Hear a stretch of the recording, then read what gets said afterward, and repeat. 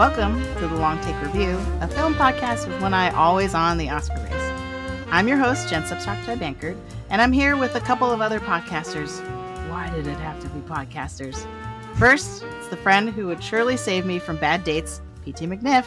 How's it going, PT? Yeah, well, I'll tell you what, until I get back my $5,000, you're going to get more than you bargained for. I'm your goddamn partner. It's good, Jen. How are you? I'm doing well, thank you. And you'd never catch him hiding in a fridge. It's Greg Cass. How are you doing, Greg? Very good. Fresh from not outer space, but the space between spaces. Oh, no. So these quips might give you a clue as to what we're talking about today, Indiana Jones. And more specifically, we're doing a whole episode to help you get excited for, or perhaps just mentally prepared for, kind of depending on where you're at, Indiana Jones and the Dial of Destiny, which we're all seeing sometime this weekend. Greg and I are seeing it on Thursday, which by the time this posts will be tonight probably, and PT is going to see it on Saturday. And after that, after we've all seen Dial of Destiny, we're going to record another episode to review just that film. But today's all about looking back at past films and just generally appreciating Indiana Jones. We're showing our love for everyone's favorite archaeologist. So let's start with everyone's prior relationship to Indiana Jones. And since Greg is wearing a fedora, he gets to start. All right. So the standard line I've been using with friends, family, passersby on the street, students, dogs I talk to, is that actually people know me as the world's biggest Star Wars fan that they know, but I actually loved Indiana Jones long before I loved Star Wars, because Indiana Jones was in my house and Star Wars was not growing up. We were just comparing notes. I'm a child of the Star Wars dark time. So I was born in 1983 and my family just wasn't a sci-fi family, but they were an Indiana Jones family. And so we had the VHS tapes the whole time I was growing up, and I was like welcome to grab them and watch them after a certain point. So I fell in love with Indiana Jones. I would say like by the time I was in like 5th, 6th grade, I'd seen the original 3 and really, really loved them. And it always felt across, my kind of adolescence as Star Wars came back, it was like there was always the hope that Indy would come back, but it really was like slim pickings. A couple great memories I have on a field trip to Boston. There was a bookstore in Faneuil Hall that was the Doubleday publisher. And that was the first time in my life I saw the Indiana Jones books. And it was like a dream. Like I walked in, there were like 10 books. I'm like, there are Indiana Jones books? And I bought like 2 or 3, like whatever my, probably lunch money for the field trip could handle. And then it was like, I had found a special secret and nobody else could find them. Nobody else could order them for me. And this is a long time ago, so there was no internet booksellers or anything like that. My other favorite memory involves Jen, which is we were in grad school when Crystal Skull came out, and we went the day all the merch dropped. And I believe there were peanut M&Ms that had Indiana Jones on the bag, and there was definitely Dr. Pepper that had Indiana Jones. And we went and scooped up a bunch of this stuff, plus I'm sure books, posters, action figures, all the usual crap. And we went to lunch, and as we sat there at the table, the waiter or waitress came up and was like, "So you guys are like promotional? You're out on the streets giving out these Indiana Jones stuff?" And we're like, yes. "No, we just really love Indiana Jones and have." And then I do remember they made us put away the Dr. Pepper. They're like, "Well, no outside beverages. Get it out of here." So those are my bona fides. Long time Indiana Jones fan. So maybe you'll remember this. Sorry, you'll get to go in a second, PT. But I found when I was cleaning out a bunch of my bookshelf, I found this diary from Crystal Skull. So, but I do not remember where I got it from. So I bet that was that day, because we would have been right near the Barnes and Noble near the Prudential Center. So because I was like, did I get this in Disney World? Like, what is? Because it's like a diary written from the point of view of the KGB. It's very odd. It's like. Yeah. But thank you. That sounds awesome. That does sound like that would make sense that like the late 2000s was also when the I think I have the like Jedi Order text, and they had like a Sith text that was obviously Star Wars stuff. But like they would publish the books, and then it was like annotated from different characters. So it was like, these are Yoda's notes, and this is Luke's notes, and Qui-Gon wrote this. And so I could see that maybe being like they did an Indiana Jones version of it. I feel like Indiana Jones merch is always like, what if we did the Star Wars thing, but with Indiana Jones? Yeah, and it like, indie.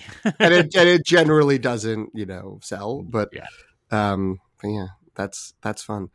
Yeah, so there's like redactive memos That's cool in here, and but it's supposed to be the diary of like it's the notebook, right? Indy's notebook, but that's been confiscated by the KGB. I think is the premise of this book. It's very weird. Anyway, but PT, what is your relationship prior to this to Indiana Jones?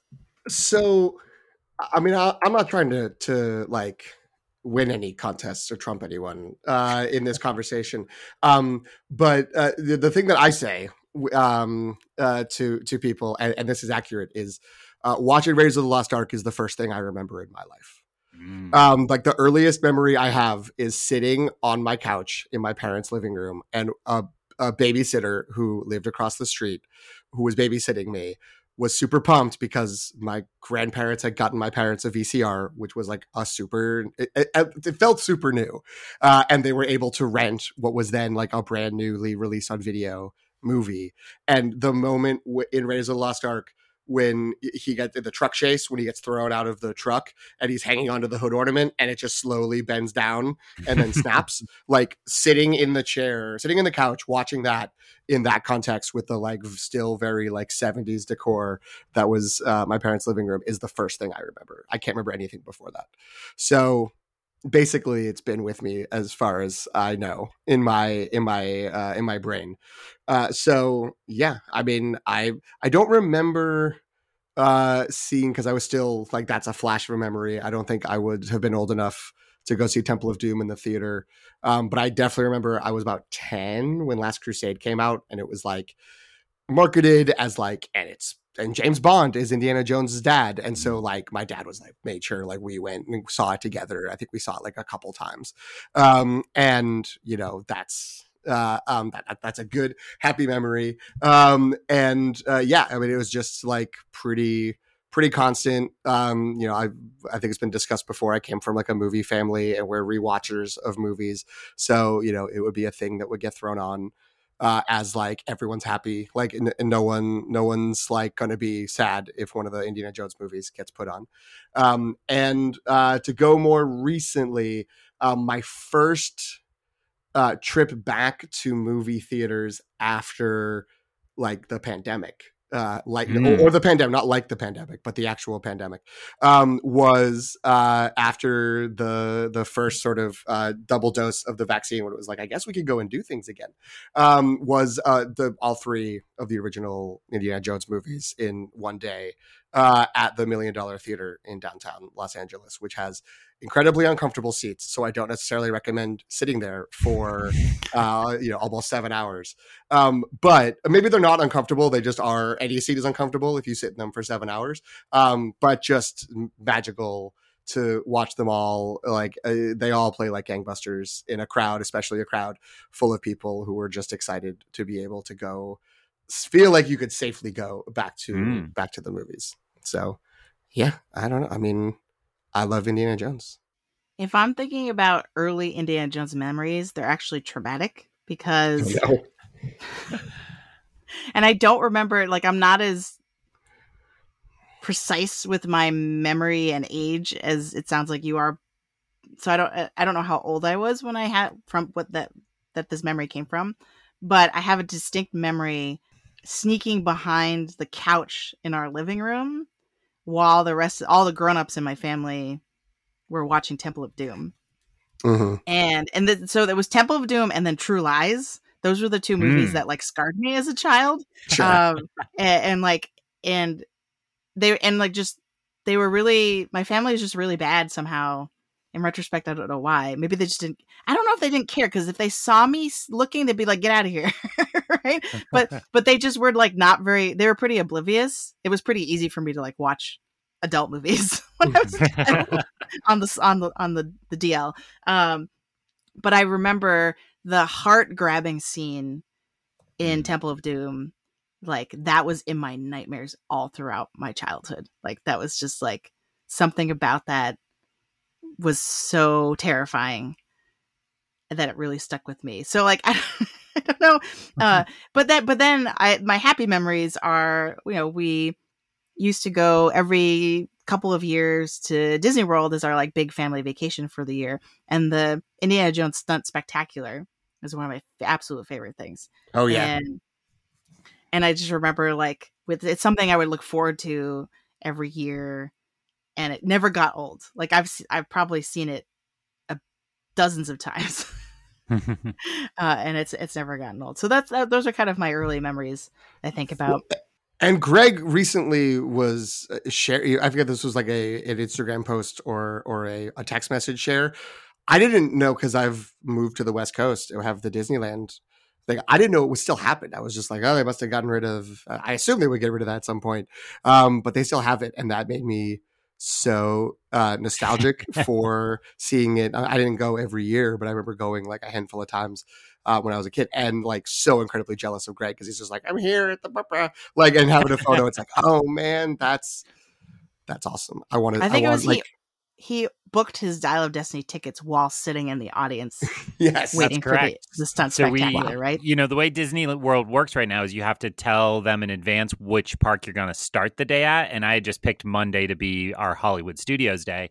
And I saw sometime over the weekend that like that was going to be Dial of Destiny tickets, but I didn't think about it again because I was trying to take my kid to Disney World and experience Batuu and all these great things.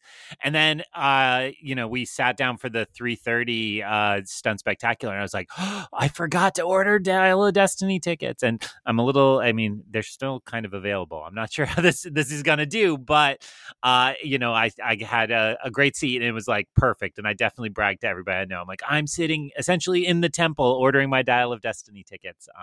But I will say my one complaint about, I have probably been to the Stunt Spectacular maybe 8 or 9 times in my life.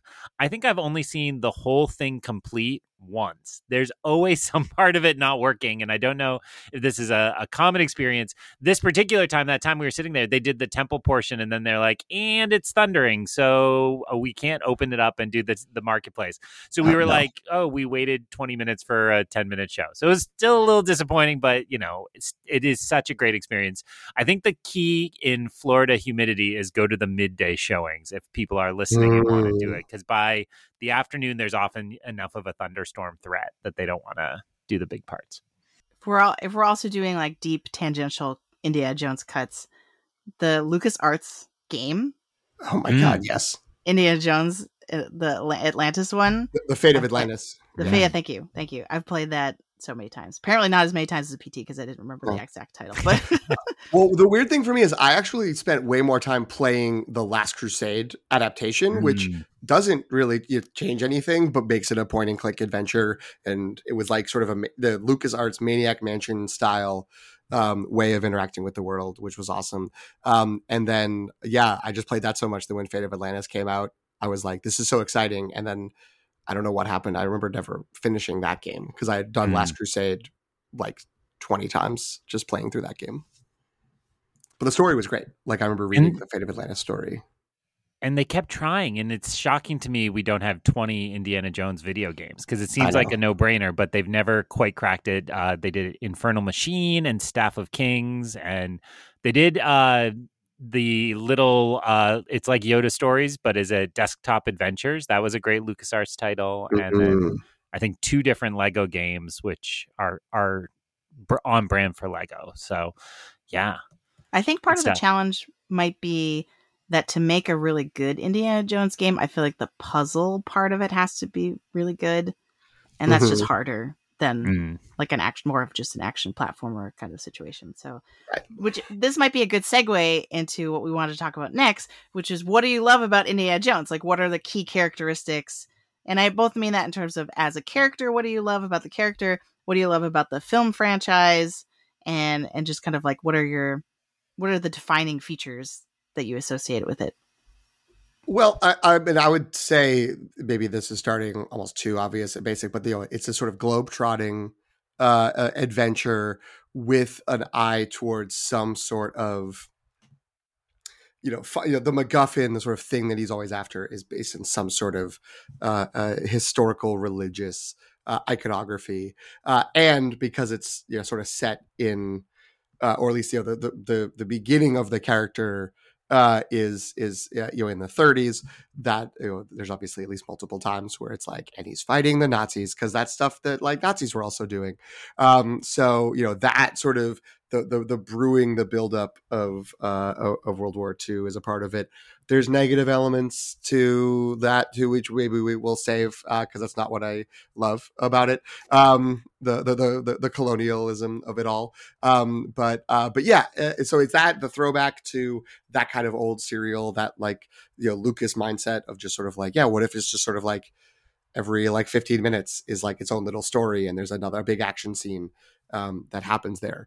And the other thing I will just add is it's the character is just someone who gets the crap beat out of him all the time, which isn't unique for for Indiana Jones, but I think that's so important that like this isn't like The Rock and Jason Statham being like, well, neither of us can ever lose a fight, so how are we going to figure out to be in a movie together where we're constantly fighting, because we'll never our persona is we can never lose.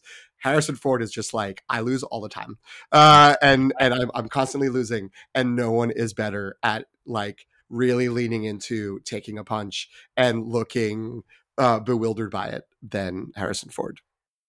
I was gonna say looking fabulous.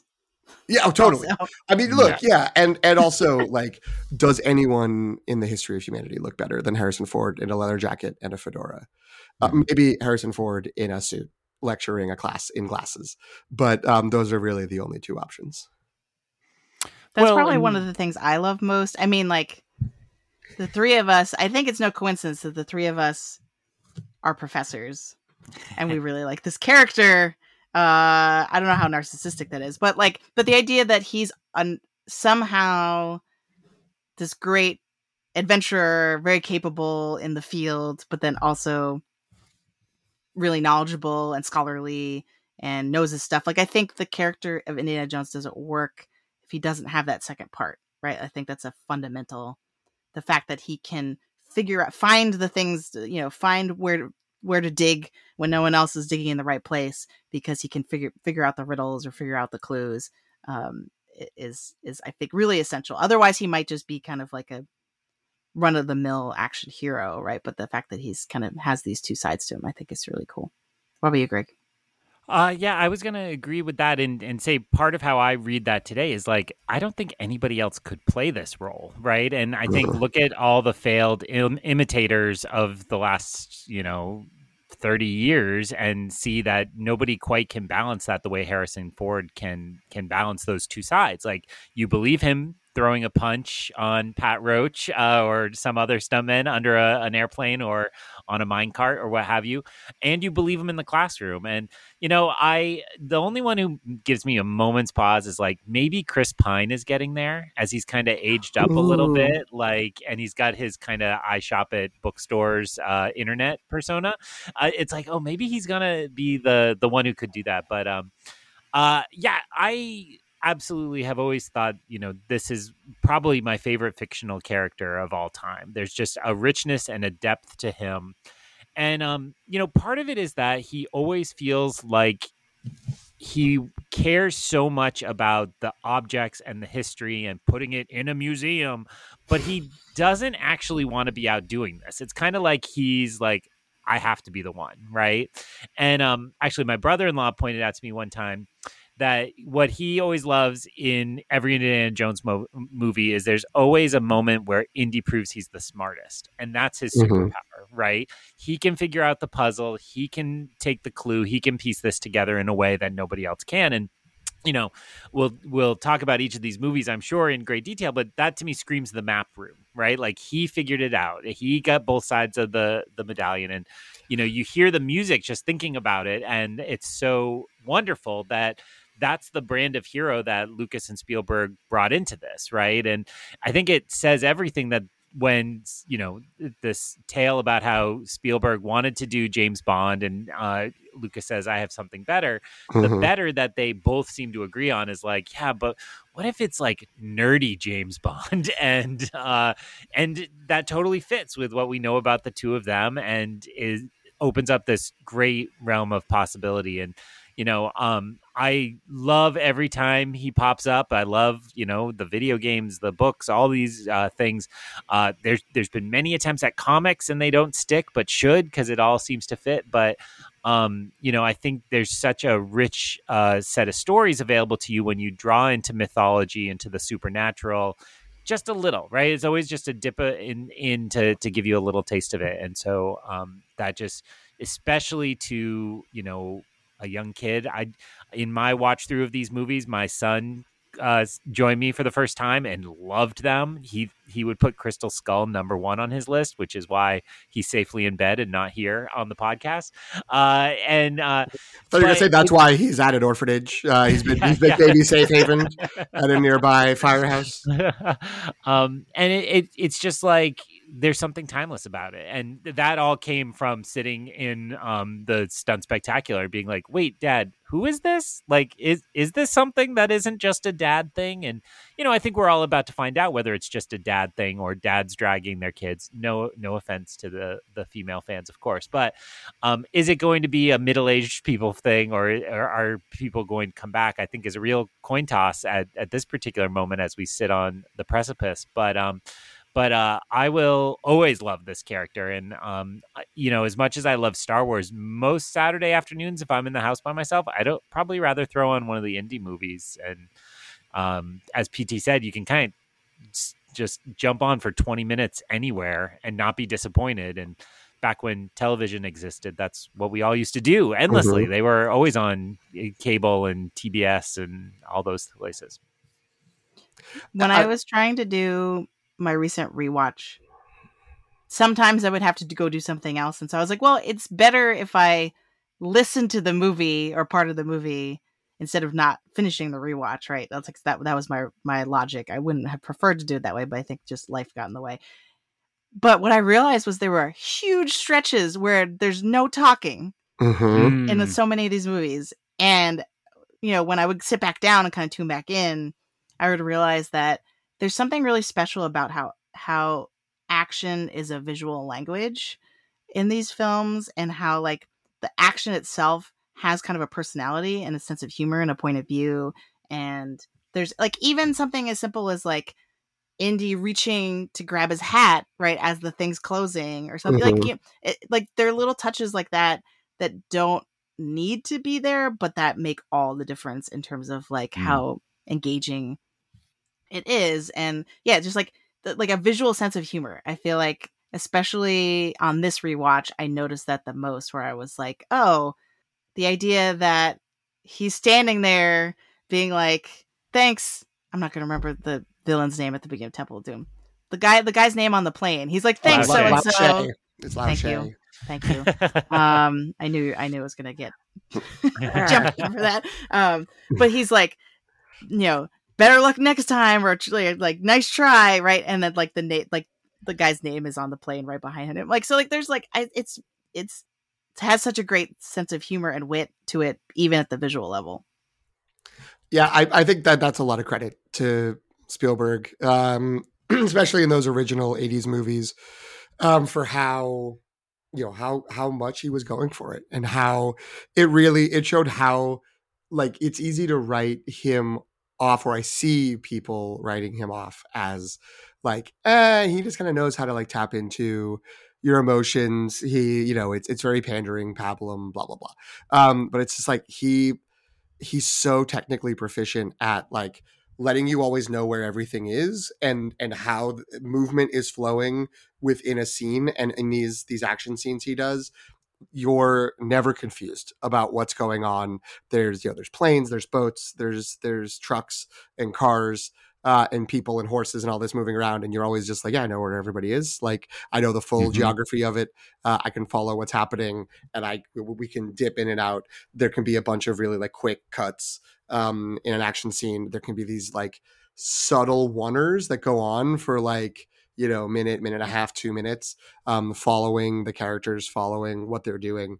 And it's really, really strong work. And it's whatever. Like, is Steven Spielberg underrated? No, but it's worthy of noting it. And, to go to another one of the sort of big three creatives historically of it, I think that what Greg was saying earlier, of like, oh, there's been attempts at comics, but like haven't really, picked up. There've been books, but the books have never been like, like taken off the way that like Star Trek, Star Wars books have, which maybe is, adventure versus sci-fi perhaps. But, I do think there's something about it being Harrison Ford, because I did throw it in the Google Doc after we started, like somewhere later on, of like, are we going to talk about the Young Indiana Jones Chronicles? Like, are we going to like discuss it? I don't know if we have to, because I watched a bunch of them because I was like, I love Indiana Jones, and like they never really stuck. And I feel like part of it is just that there is something about it being Harrison Ford. And when there was talk at one point, I mean, obviously in Crystal Skull, there was like kind of a like pseudo backdoor attempt of like, what if it was a Mutt Williams story now, and we just followed, new star Shia LaBeouf, or it'll be Chris Pratt, or it'll be Bradley Cooper who will take over in the role. And it's sort of like, no, like, we don't want that. Like, that's not going to work. Like, it's so tied to Harrison Ford that like almost no other attempts to carry the character forward work, because he's not there, except maybe those old video games where you didn't expect to hear a voice or see more beyond some pixels in a LucasArts game, or like the Temple of Doom arcade game, in which I lost a lot of quarters and never got more than like maybe like 50 seconds into. But yeah, so I think that it's difficult to understate how important both of them are, and obviously Lucas as well, for being the story engine behind it all. So this is the second time this has come up now, the Harrison Ford factor. Let's get more specific. Like, what do both of you think is the secret sauce of the Harrison Ford performance for this character? Like, why is it that he's the only one that seems to be able to play it? He's a total dreamboat, number one. And I'm glad I'm not the one saying that. Yeah. Handsome man. Well, and clearly I'm a gay man from the 50s, or maybe just a woman from the 50s, that I'm going with dreamboat, not something more modern. But I think it is really hard to pinpoint what it is. It seems to me to be a whole lot of charisma. I mean, whoever he's engaged with in these movies, you feel that relationship fully, right? Like, Marion when it's complicated, and Marion when it's not complicated anymore. Marcus, and even in Raiders, where you get just a little Marcus, it's like, oh, they've been friends forever and they're taking care of each other. And I think some of that, comes through in Crystal Skull, where they, for various production reasons, have to slot in a bunch of new people, right? Denham Elliott had passed, so you're like, here's Jim Broadbent, and it's like, totally believe that they are old friends, even though like I've never heard of this character before, and he is clearly just here because Sean Connery said, "No, I'm retired." So I think it has to be part of his magic, is that he can do that. I also I think, and this is like so not true, but he is the kind of movie star that is like attainable good looks. And I would compare him to everybody. Think about Kumail getting so ripped for Eternals for no reason, right? But like all of the Marvel heroes, that's what their bodies look like. And Harrison Ford is in insanely good shape, and a shape I will never see in my life. And yet I look at him and I'm like, I could get there. And, I think this is, I was just listening to a podcast, really tricky, stumbling on why Jennifer Lawrence is not Margot Robbie, to basically be like, she's like a girl you could actually date, not a manufactured in a factory prototype, ideal human.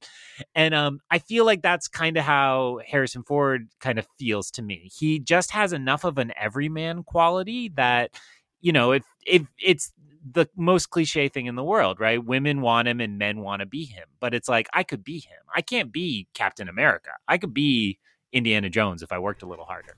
And I will not.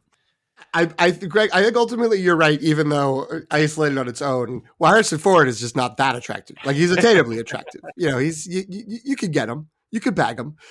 Is an insane statement, but yeah, I do think there's something like that feels real about him in a way that like superhero people don't. Like, he seems like he's good at portraying someone who like has to go and grade papers or like goes to the grocery store and buys things to come home. Like, you can see a life outside of what happens even in his crazy adventures, which I think is sort of you know, that everyman quality, or at least that sort of like, it just feels like a lived in person quality. I also feel like I just thought of this while we were talking about it, so I don't know if this is a thought I could fully support and back up. That there's sort of like an underlying frustration with Indiana Jones, like almost all the time, that like something isn't going right, and like he should have figured this out, or like he could have solved it. And maybe that's because the last thing I watched was the first half of Raiders of the Lost Ark. But when Brody comes in and he's finished the class and he's like, I had it in my hands. Like, I just need like a little bit more time. And it's always this kind of just like, look, we could do this. We could figure this out.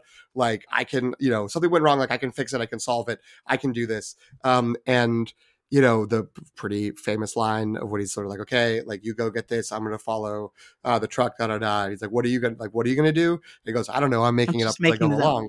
It feels like that's true. Like, it feels like he's someone who is just like, has a drive for, you know, to do the thing that, well, whatever the thing is that he's trying to do, which is, you know, generally, at least presented in the movie as noble, of like, I want to go find these artifacts and you know, obtain them and keep them safe. That like, you know, that's a good thing. Or I want to like save someone, protect them if they're in danger. That, you know, he wants to do that. He's driven to do that. He's frustrated he hasn't already done it.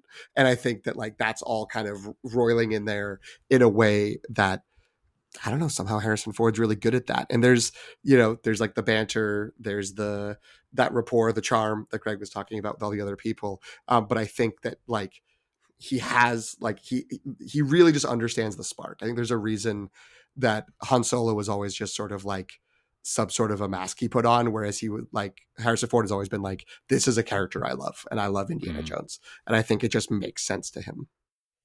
First of all, I reject all of these like backhanded compliments that Greg's giving to Harrison Ford. I reject that Greg like could attain Harrison Ford-like qualities. I hear you. You just need one chin scar and you're good to go. Yeah, no, because like as I was rewatching these movies, there are some shots where I'm like, no amount of dirt is going to make this man look bad. You know what I mean? Like, it's just, and there's like a glow, and it's just it. So I don't know. I have a hard time getting on with I understand what you're saying. I follow your argument, but I just, in terms of my visceral experience watching these movies, it does not align with what I've experienced. The way you hit visceral there really concerns me, but okay, continue. But I feel like for me, it's the lovable jerk factor that he really sells well in a way that a lot of other actors probably couldn't. They'd either be actually a jerk or not enough of a jerk. Like, he's hitting the sweet spot of like, you know, and we like it because he's like obsessed with his craft, essentially, right? Like, he's like, I'm gonna like, because the biggest thing when I rewatched Raiders and Temple of Doom, I was like, there's time and time again, he's like high female romantic interest / adventure partner. I'm going to actively choose to not help you because it will benefit my quest for the object or like the next thing I'm trying to do or whatever it is, right? Like Marion, he like ties her back up literally and is like, oh, just stay here, sit tight, it's fine. And then like with Willie Scott, he's like, oh no, you can like he's just throwing her under the bus constantly. And I feel like the fact that I tolerate that and I actually like, it's endearing, I feel like is only something certain like a certain type of actor could pull off. You know what I mean? And not make him like a unlikable scoundrel. I think the historic sort of period setting of the movie, both like sort of the actual time it's set, but the harkening back to that sort of older style of filmmaking benefits too. Like I don't know if that's something that is everyone sort of consciously feels that way, but there is some idea of sort of like, yeah, I mean, maybe he's being a little mean to these ladies, but it was 1936. What are you going to do? Like that's how things go. So I do think there's again, I don't think they were like, okay, let's set it in the 30s so he can be a little bit meaner to the women. But I think that like now makes it feel less like squishy than it may have otherwise. Plus Harrison Ford, he's super charming. It's like, okay, yeah, he can tie you back up sometimes. Like that's okay. All right, so I think we're ready to move on to. Do you feel like we've already talked about what's the hallmark of an Indiana Jones film? Like, what are the kind of key ingredients? I mean, yeah, we did. I mean, there's just a kind of set of not very interesting, like you need a chase scene, you need a MacGuffin, you need that. And I don't think we will insult our listeners by necessarily reciting those kind of simple things. But, in terms of filmmaking, we haven't shouted out John Williams, which, again, another key ingredient in this. I got in a heated debate in my car the other day because my 7-year-old suggested that the greatest theme song of all time was the Bluey theme song. And I was like, oh, no. It is the Indiana Jones theme song, bar none, period, end of story. And this went on for like 10 miles. Baby safe haven. It's not too late. I think that having a rousing score helps so many of these. Fans on the internet like to rip the John Williams out of films and be like, look, the music matters. And that's a simplistic point, but it really does like change it, right? Like when Indy, turns around a fight and you hear the music swell, it's like, oh my God, like this is what I live for. And then I also just want to know, when Crystal Skull was coming out, Spielberg talked a lot about how he had to relearn how to make these movies because it isn't like just a normal movie. Like it's got its own language. And yes, some of Spielberg's tricks are through there. So two ones I would shout out, just way over the top sound design. Like I want to hear an Indiana Jones punch. If I show up tomorrow night and I don't hear the like man hitting a ham against a wall sound, like I'm going to be bummed out. And the whip crack and that everything is dialed up that high. And I was also really struck this watch through. Obviously, Spielberg plays with light a lot, but the way he plays with light and shadow in these, I think, is separate from his kind of standard filmmaking tricks. The classic one that stands out to me is Indy walking into Marion's bar, right? And you get this visual representation. Marion has lived the last 10 years desperate to escape from the shadow of their relationship and whatever happened between them, which could be really, really bad. And yet here he is, bigger than life there.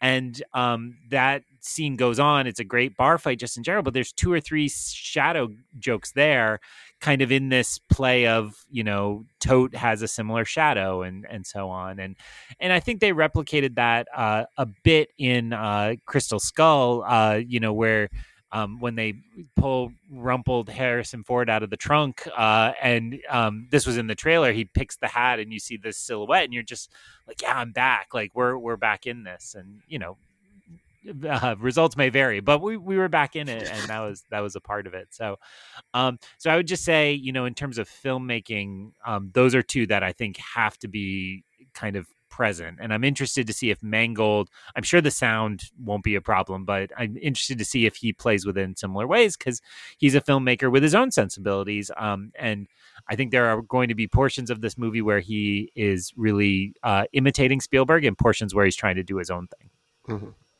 Yeah, I think those are all really great points. I will only add on to those to say, if for those people who haven't, I do highly recommend, if you're able to see any or all of these movies in a theater, because the sound and the score really hit extra hard in that context, and it is, yeah, everything is really heightened, and it's interesting because there's the John Williams has different approaches for different movies, but it really isn't that different than Star Wars, with the sort of, we've got different themes for different characters. There's a lot of the leitmotifs are happening, and the way he sort of holds back sometimes and like lets especially action scenes play out in silence, and then the music kicks in when the tension or the release is popping up. So there is there is something there, but it's very unique. It's unique to the characters. It's unique to the world,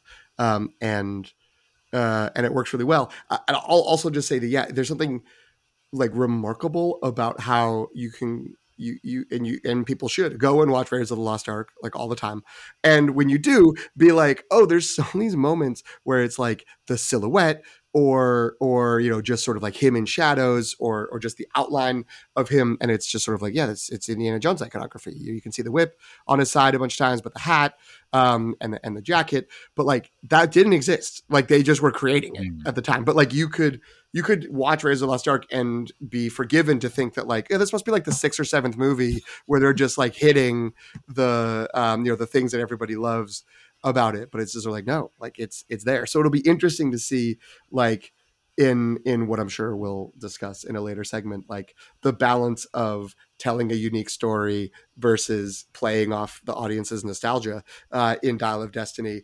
How much are they just going to be like, remember the hat, like remember the whip, remember the jacket, or do some different things with it, but also like how different do you want it to be, because it's Indiana Jones. Like I don't want the hat to get like burned or anything, like so yeah, I think that these are all elements that are crucial. I also think that like the only thing I'll add is some sort of like diversity is certainly not the right word, but some sort of like villain hierarchy with different types of bad guys that are around, like some sort of tough guy, some big tough guys that get fought, some sort of like mean kind of middle manager or like soldier, colonel, general type, and then some overarching person who is like much more a kind of like one-on-one, like sort of shadow version of who Indiana Jones could be, which I think is not always exactly there, but is kind of around in all of all the movies that we have so far. I have a couple of quick add-ons, and then I think we should get to our rankings, because I think that's going to bring out so much more once we get more specific into individual movies. But the John Williams score, I think when I think about it in comparison to other John Williams scores, the indie ones add so much verve, like almost like pep. Like there's an energy to them that I feel like we don't necessarily get. And then the other thing too is that there's big sweeping kind of romantic old Hollywood vibes to the scores, in a way that like makes everything you're watching seem that much more like much grander in a Hollywood sense. You know what I mean? Like, and the other association, not to go back to Disney World again, but like I don't even know if they still have it there anymore, because I haven't actually been to Disney World in forever. But the ride that's like Into the Movies ride, I don't remember what that's gone. No, that's gone. What? Yeah, the one inside the Chinese theater. Yeah. That was great. That makes me sad. With the Wizard of it had a bunch of classic Hollywood movies like Wizard of Oz, and then it ended with like, I want to say Alien, right? Like there's like a part where like Alien, Singing in the Rain, yes. Raiders. It was a lot of kind of classic Hollywood films. It was a fantastic ride, but yeah, it's been replaced. But I feel like there's an association with sort of like golden age of Hollywood that the Indian films for me are a part of too. But yeah. Well, and to your point, if you watch the Oscars and if they start with aren't movies great montage, you almost always see Indiana Jones. Like to this Yeah. day, like even in the long dormant periods, and it's present in the culture very much the way Star Wars is. But again, I'll show my age. I I watched Muppet Babies all the time, and it was every episode you saw the little clip of Raiders in the opening credits, and you're like, I hope it's the one where they're Indiana Jones this time, and maybe you got lucky and maybe you didn't. Um, and there's a fantastic Simpsons opening where Bart steals a jar of change, and Homer becomes the boulder as he trips down the stairs and almost crushes Bart, and things like that. And so I think, again, I don't know if all of that applies as well to the last 10 years as it does to like the 90s into the early 2000s. But I do think like that kind of ever presence makes it feel like, yep, this is just culture. This is just a part of who we are. And this is what we create in this country. We used to be a country. Yeah. We used to build things. If we're talking briefly or just glancingly about Indiana Jones parodies, I've got to mention the opening of Weird Al Yankovic's UHF, which is just a straight up parody of the Raiders of the Lost Ark opening, which, amongst other things, ends with the boulder breaking through the wall and just chasing him across the world back to Los Angeles, which is great. I'd forgotten about that one. Okay, so I think we're ready to rank all of the Indiana Jones, obviously minus Dial of Destiny because we haven't seen it yet. So I think what we'll do is, because this worked out well with our Wes Anderson top 5, I think we'll start at the bottom and then kind of slowly reveal our way up. We'll take turns. So if someone else mentions a movie, although I feel like our lists for this are actually going to be, I'm going to guess, are going to be a little bit more similar. We had a nice variety with our Wes Anderson lists. Which you haven't listened to that, you should go check that out if you like Wes Anderson. But we might have more overlap with this. I'm just going to guess, but we'll see. So PT, why don't you go first? Okay. So perhaps unsurprisingly, coming in at number 4 is Indiana Jones and the Kingdom of the Crystal Skull. I mean, I have lots of things I want to say about this movie, but I'll try to not get them all in all at once. But full disclosure, I did not rewatch this one yet. That's maybe Friday night is when we'll rewatch it, which is partly to help recalibrate expectations for Saturday for seeing Dial of Destiny. But there's things to like in this movie. I think Harrison Ford's great. And is doing a heck of a job. I think that what I do remember that quote that Greg said mentioned earlier was Spielberg was like, I have to relearn how to direct these, and I don't know if he did. I think that it doesn't quite fully sort of match up. He has a different cinematographer too, or maybe it's the same cinematographer, but he's doing a lot of like 2000 Spielberg sheen on the cinematography that isn't capturing the visuals and that old school cinematography, iconography that Jen has been talking about. And look, here's my central, sort of, I guess, thesis about the problem of Kingdom of the Crystal Skull is you can go, I have been trying to, but I guess you can't easily find all of them now. You used to be able to easily find all of them. There were 3 different drafts, 3 different screenplays that went through multiple drafts, that were 3 different stories that were designed to potentially be the 4th Indiana Jones movie, starting in the late 90s. I'm looking right now at the Raider.net, which is an Indiana Jones fan site that may not have been updated since 2010, but that's fine. But it has a breakdown of sort of where stories came from. It includes the first draft of Back to the Future, which is where the refrigerator comes from. The instead of a DeLorean, the time machine in Back to the Future was a refrigerator that needed the power of a nuclear blast, and that got picked up and brought in later by Spielberg, who remembered it from it not being feasible for Back to the Future. But there was in the mid 90s, so pretty soon after, like 5 or 6 years after Last Crusade, there was Indiana Jones and the Saucermen from Mars, which got worked on for a while, worked from 93 to 96. Then they got put aside. Frank Darabont came in, who had done obviously Shawshank Redemption and The Green Mile. He had, I think, broken in on Young Indiana Jones Chronicles. So he was brought in with a new sort of story conference from the three people involved, three main creatives, Lucas, Spielberg, and Ford. And they worked from 2000 to 2004 on Indiana Jones and the City of the Gods, or the Phantom City of the Gods. And that didn't pan out. And then in 2005 or sort of mid 2004 to 2005, there was another story called Indiana Jones and the Atomic Ants.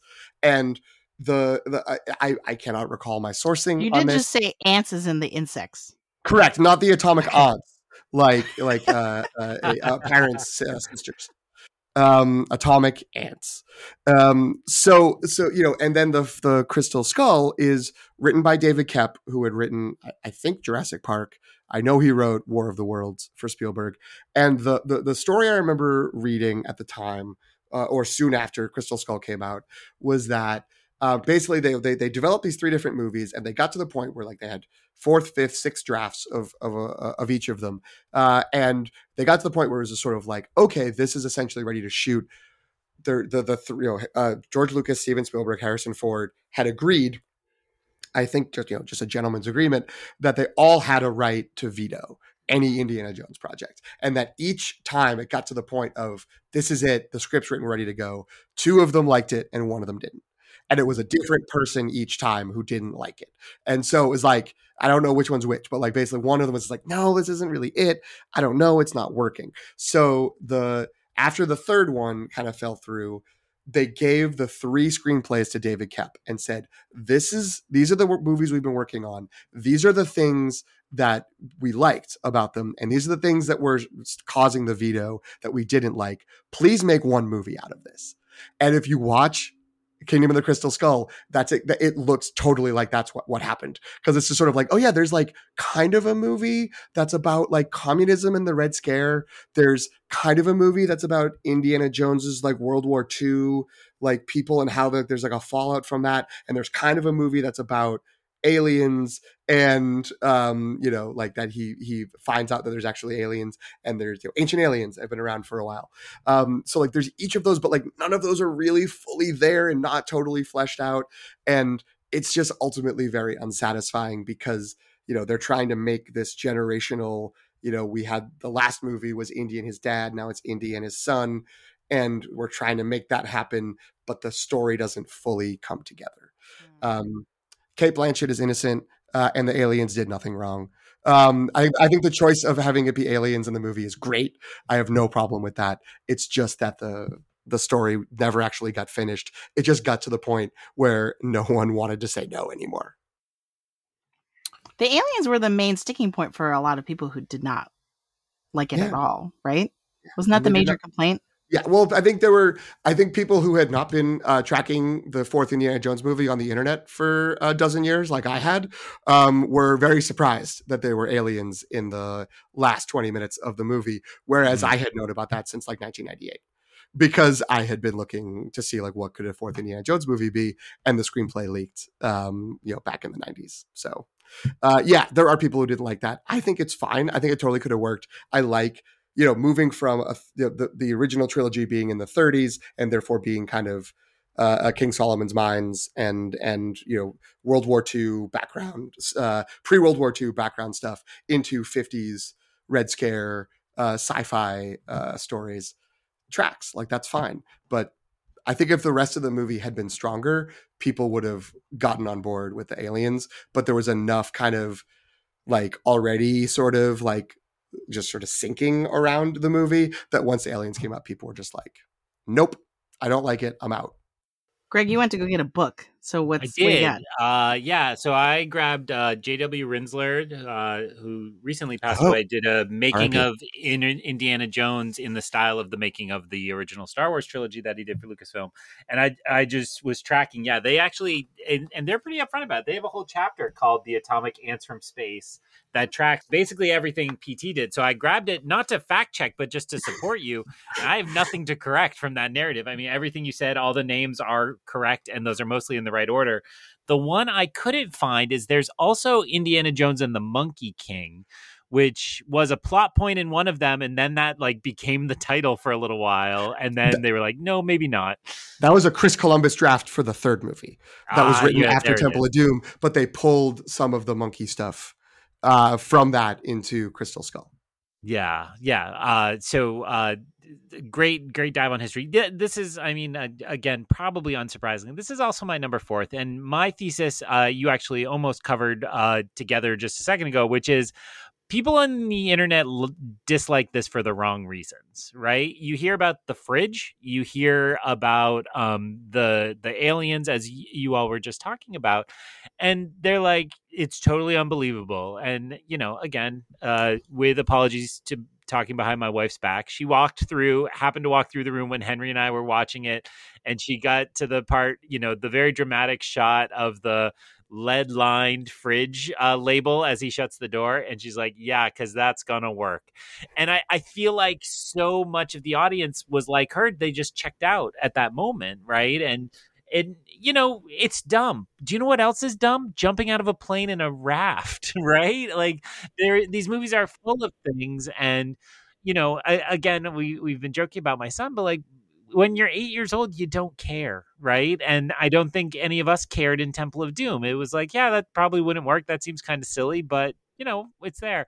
Or now I'm just picking on Temple of Doom, but who built mine tracks? Why are you over lava in your mine cart? Like, are you really moving gems through there? Is that what you're doing? I think there is a way in which these movies demand you to just suspend your disbelief and be like, I'm in a fantasy world, right? And maybe I think Shia LaBeouf was having kind of an implosion at that point. And so, like my schoolyard friends who were like, Titanic sucks because Leonardo DiCaprio is the worst. And it's like, you just want to be Leonardo DiCaprio. There was a little of that too. It was like, blaming Shia LaBeouf for this. And you can't ever blame the failure of a movie on a single performer, right? And certainly the material they're given makes all the difference. But, on the rewatch, with another decade between us, God, another 15 years between us and when that movie came out,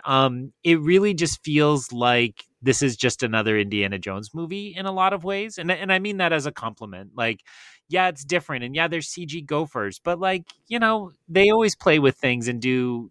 I mean, my son has less of a problem with the CG gophers than he did with Donovan's face melting, that he was like, that's dumb. And I'm like, yeah, it does look kind of dumb today. Right there it is.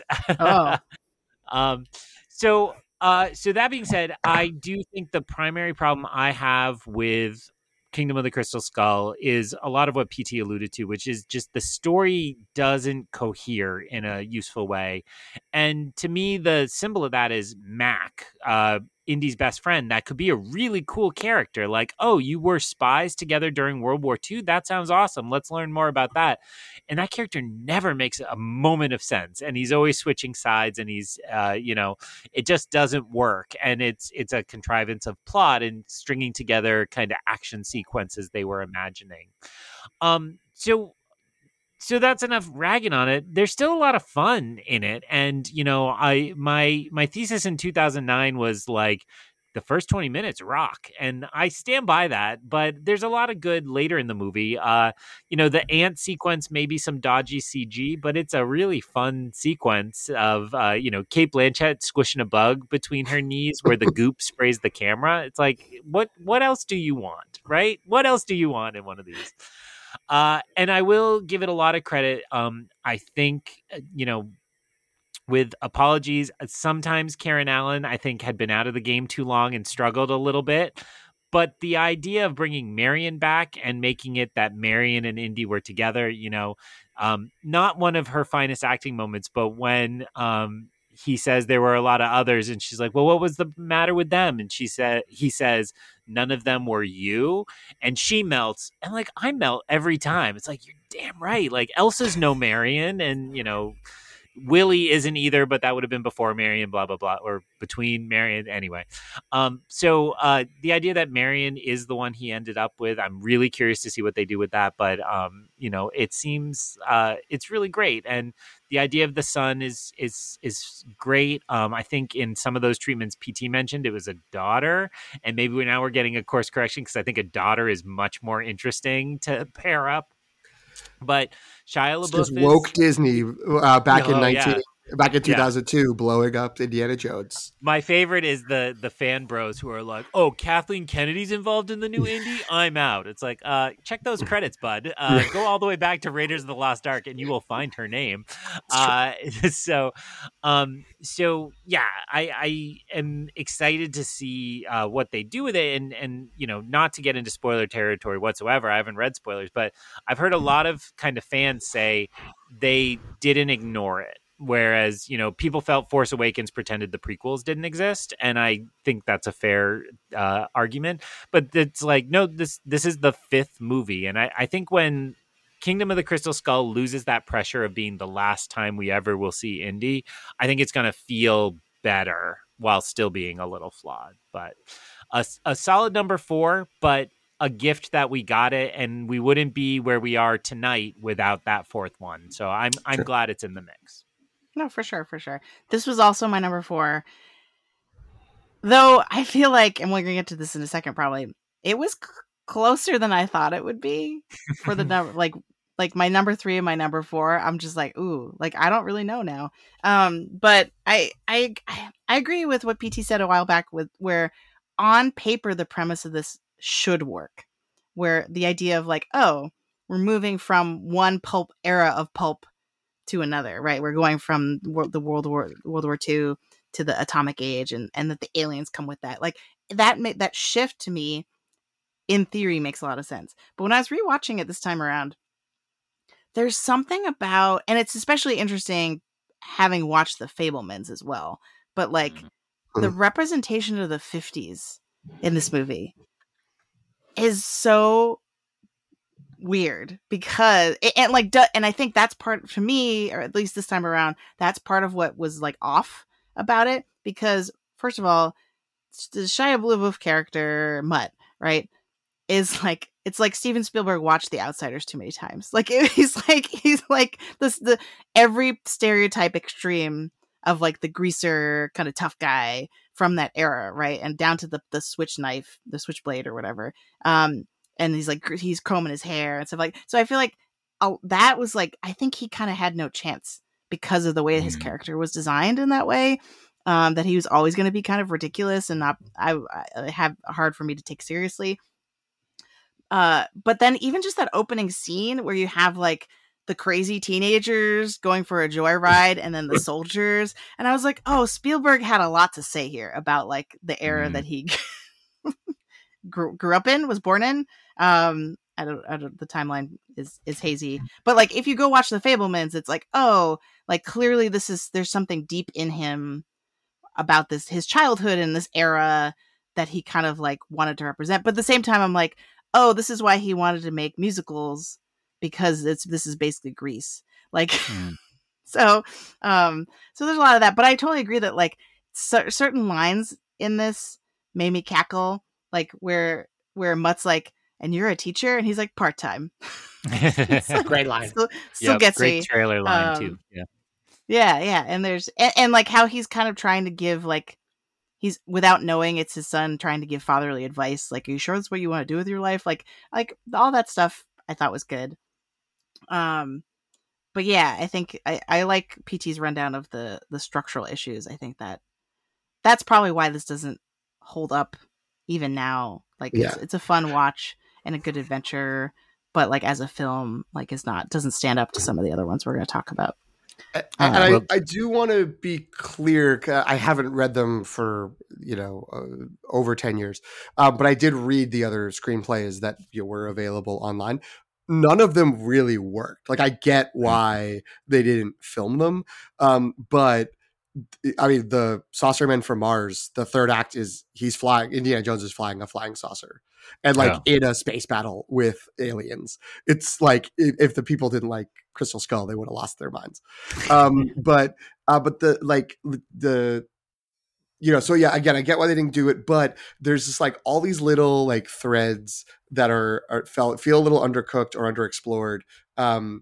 Get like pulled a little bit more, and it's just sort of like, oh, it's like it's so close, like it feels like it maybe like it's weird because it was like all the sort of scheduling with Ford and Spielberg, but like if they'd only had even just like another year, could they have like worked on the writing and figured out a way to make it work? But yeah, I don't know, it didn't fully work. And I was just going to co-sign everything Jen said about Spielberg and the Fabelmans, and then just also George Lucas and American Graffiti, right? I think this is Spielberg doing some American Graffiti as a tribute to George. Shia LaBeouf had a lot of stories about like when learning to be a greaser, he just talked to George Lucas, and old daddy Lucas would just like be like, this is how we did it. And I remember a particular one where Shia LaBeouf was like, he was trying to figure out his comb prop and what he's supposed to do with the comb. And he showed it to Lucas, and he's like, this is like a greaser's comb, right? And George Lucas pulled out like the oldest, dingiest, bent old comb from his pocket and is like, this is a greaser's comb. And still, think of his resplendent mane. I mean, George Lucas still has the kind of greaser quality to it. And so I do think that's like, Mutt is who Spielberg wanted to be when he was 16. And like all of us, that's like who we tell people we were in high school is who we actually wanted to be when we were 16. And so this is kind of a little bit of wish fulfillment in that way as well, as a part of that. And I think you're right to say it doesn't quite work.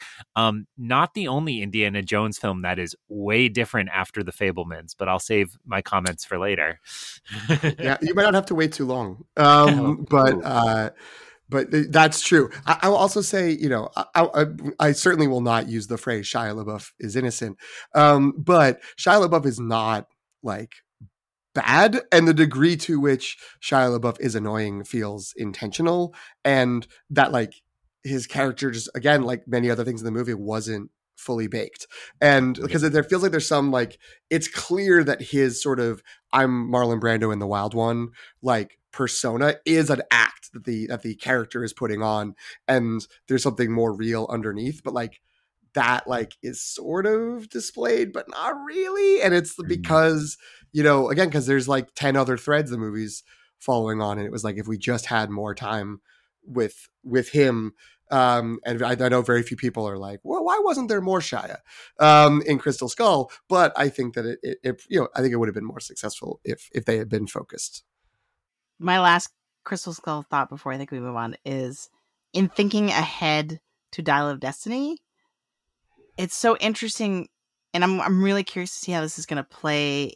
Those two films are going to play next to each other, because I feel like they've done the I'm old, this is my last ride. They already did it. You know what I mean? Like Crystal Skull is framed as, he's like, what are you, 80? And I'm like, well, Harrison Ford is 80 now in the Dial of Destiny. You know what I mean? Like it was a joke about how old he was. Now he really is that old. And yet we're still kind of going through the same motion of like, he's still got it. So I think that's just really interesting that we're just doing it again, but he's so much older.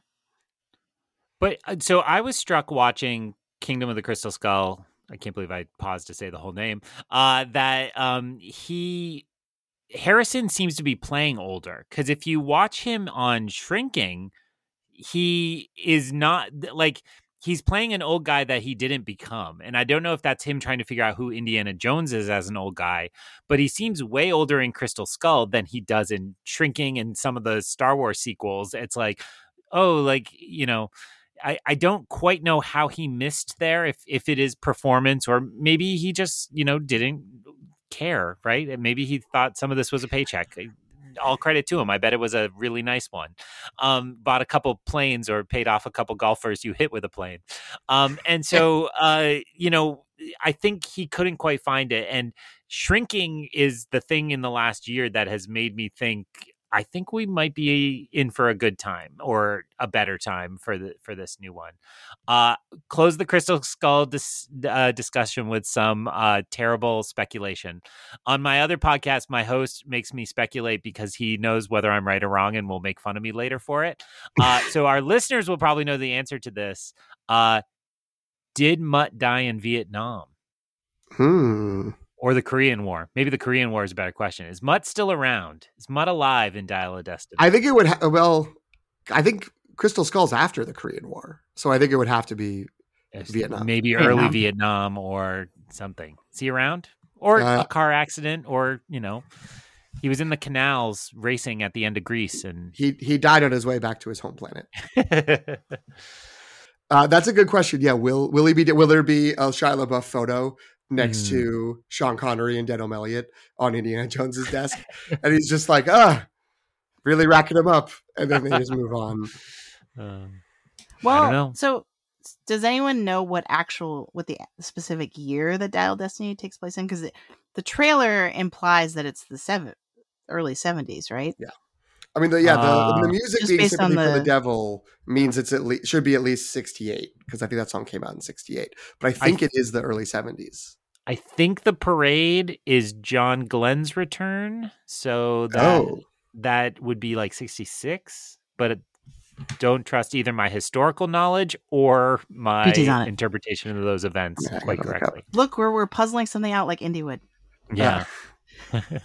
Where's the inscription? We need. So that is pretty. I mean, Vietnam is in its throes by then, so it could be. So I wouldn't it's a little early for the real casualties of Vietnam, right? But maybe he's not in the way they rationalize he's not in the movie is that he's shipped off to Vietnam, but we don't know if he's alive. Although he'd also be like late 20s, early 30s. Hey, right? Man. Your card gets pulled, you got to go. That was the way.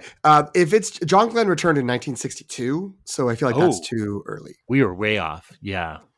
But it could be if it's Neil Armstrong, if it's that return, if it's from you're coming back from the moon landing, then that could be 69. Which would be Wait, so Craig, you said that listeners might know the answer. Like, is there an answer? And you're just not telling us? I don't know the answer. I'm sure all the critics have seen it, so I'm sure some reviews say I see what you're saying. Where it is. But also, I'm anticipating that people are perhaps listening to this after they see Dial of Destiny. They've seen it. Oh, they've used the Dial of Destiny, and they're in the future. So, all right. I think it's PT's number 2. Number 3. Number three. Unlike Jen, this was not a difficult choice. This was not a close gap between 4 and 3, but it is similarly not a close gap between 3 and 2.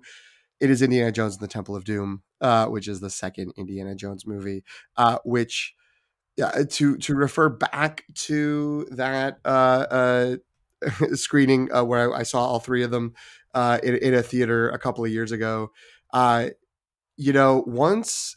you make the turn into the last act, this movie plays like gangbusters. Like it's just the fight in the with the kids, the minecart, the waterfall, the rope bridge. It's just like hit after hit after hit of amazing action sequences, almost all of which are like the B-sides from the Raiders of the Lost Ark story session, where they were just like, we had all this stuff we didn't do. Like, what if we built a movie around this? And there's a bunch of other stuff that is really interesting about it. I like that it made the sort of move away from we're going for a Judeo-Christian artifact and we're going to go with something from another culture. There are some problems with it though. What I will say is 2 things, because I'm sure we'll dig into it more. One, I left, we had a little break after each movie, and I finished Temple of Doom, and I was just thinking, man, that last act played like gangbusters. And again, to bring her into the discussion in absentia, but Jasmine was like, that movie's bad. Like, that's not a good movie, and for all the reasons that it, we will discuss the problems of the movie. But I'll also say that there is, if similar to our Star Wars discussion, I continue to exist lurk in the forums of places that talk about toys, which is a lot more sort of retrograde, middle-aged men, mostly white men, talking about these things. And they're like, well, I can't believe everyone's now decided that Temple of Doom is problematic or racist. Like, this never was a problem. There is a review in the Christian Science Monitor from 1984 that is like, holy crap, this movie is super racist and sexist. This is insane. I can't believe Steven Spielberg did this. So, maybe that was a lone voice in the wilderness, but the problems are not a retroactive cancel culture problem. Like, there are core central problems. They borrow too much from the like 1930s exoticism of foreign lands, and cross a few lines that, if you grew up with it, you can squint or you can close your eyes and look away, but like it's pretty bad. This is pretty bad stuff. So but not not so bad that it's worse than Crystal Skull. So here we go. That's my number 3. This is my number 3 too. Is this your number 3, Greg? Yeah, it's also my number 3. Okay, we can just openly talk about it now. Yeah. Greg, go ahead. I mean, I remember distinctly after my first couple years at grad school watching this for the first time and being like, oh, so this is Orientalism. I get it now. Like, I do think there's really no excuse for the exoticization of these cultures and the abstraction from it. And then you couple that with not only your kind of stock white savior figure who saves them all, but like, hey, the heroic forces are here. Who is it? It's the British colonials. Oh, that's what we're doing. Thank goodness they're here to just mow down the natives and save the day. It's pretty inexcusable. And I completely agree that there's a lot of really good stuff here, which doesn't undercut the really bad stuff. And, I think it is, a place of white privilege to be like, but it still can be pretty fun anyway, because it's not my face that's getting mowed down by the colonials.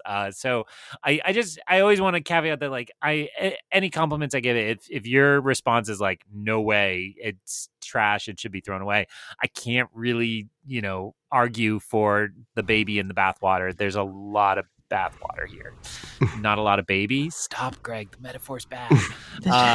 So why are we bringing babies into it, please?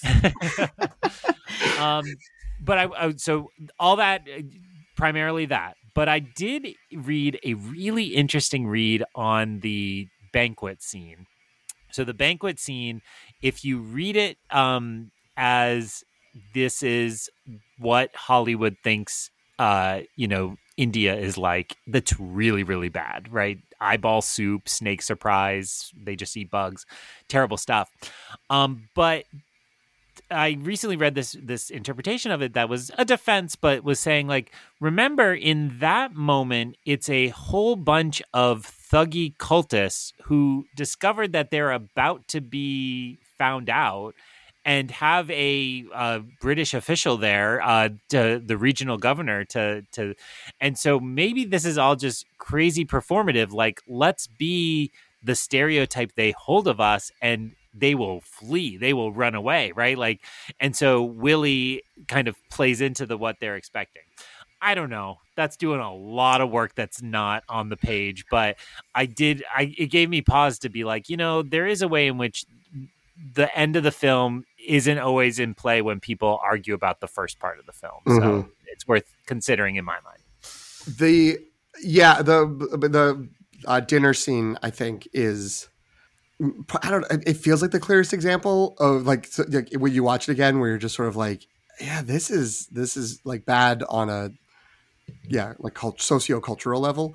But I did see, I saw it, not that defense, that's an interesting defense, but that like it was someone discussing it, and it was just sort of like I want to say it was someone who actually worked on the movie, but like in some sort of crew tech capacity, being like, the joke wasn't supposed to be, look at all the weird things these people eat, like isn't this really gross, but the joke was supposed to be on Willie for like, you know, like her exaggerated overreactions to it. So like it's supposed to be sexist and not racist, is sort of the defense, I guess. But like it was interesting where like the sort of ultimate thing was just sort of like, yeah, it didn't work. Like the joke didn't land. It wouldn't really set up properly. I will say that you know, not to Britta Perry this, that like, you know, I'll excuse the racism and I'll excuse the sexism. But where I draw the line is, why is there a moment when they bring out a snake and cut it open and a bunch of little snakes fall out and someone starts eating them and Indiana Jones doesn't react to it? Like, what the hell are we doing? Like, what is happening in this movie that they just forget to tie that back in and have him like see it and respond to it, even if it's to like contain himself? That's the biggest crime. Not really, it's the racism, but that's always frustrated me. Maybe because the snake's dead. But the wriggling snakes that are come out, I know, are but they're little. I don't know. Yeah, I think it's supposed to be he's so busy talking to the yeah. I don't know, I forget, not the prime minister, but the sort of the local official, and then the Maharaj who's at the end of the table, that he just maybe doesn't see it, but missed opportunity. I think even if the sort of bend over backwards to rationalize this theory that Greg's offering, even if that was actually the intent, I feel like it's undermined by the gaze created by the camera, right? Because even if like the characters are like being performative and they aren't really like that, they aren't really eating those things or whatever, the camera is like really like almost filming it like it's a horror scene, right? Like where it's like there's disgust built into the way it's shot, right? And so I think even if the plot is saying it's something about these characters, the audience is still supposed to be grossed out, and I think that's still the lingering problem, even if this other theory holds true. And that's what really stuck out on this rewatch, was that I was just like, wow, like this is really, so much of this is just the camera being like, look at this foreign weird custom, isn't it gross? And there's just so many bugs in this movie. It's just she has to reach her hand in. They're just crawling all over her back. We are going to die.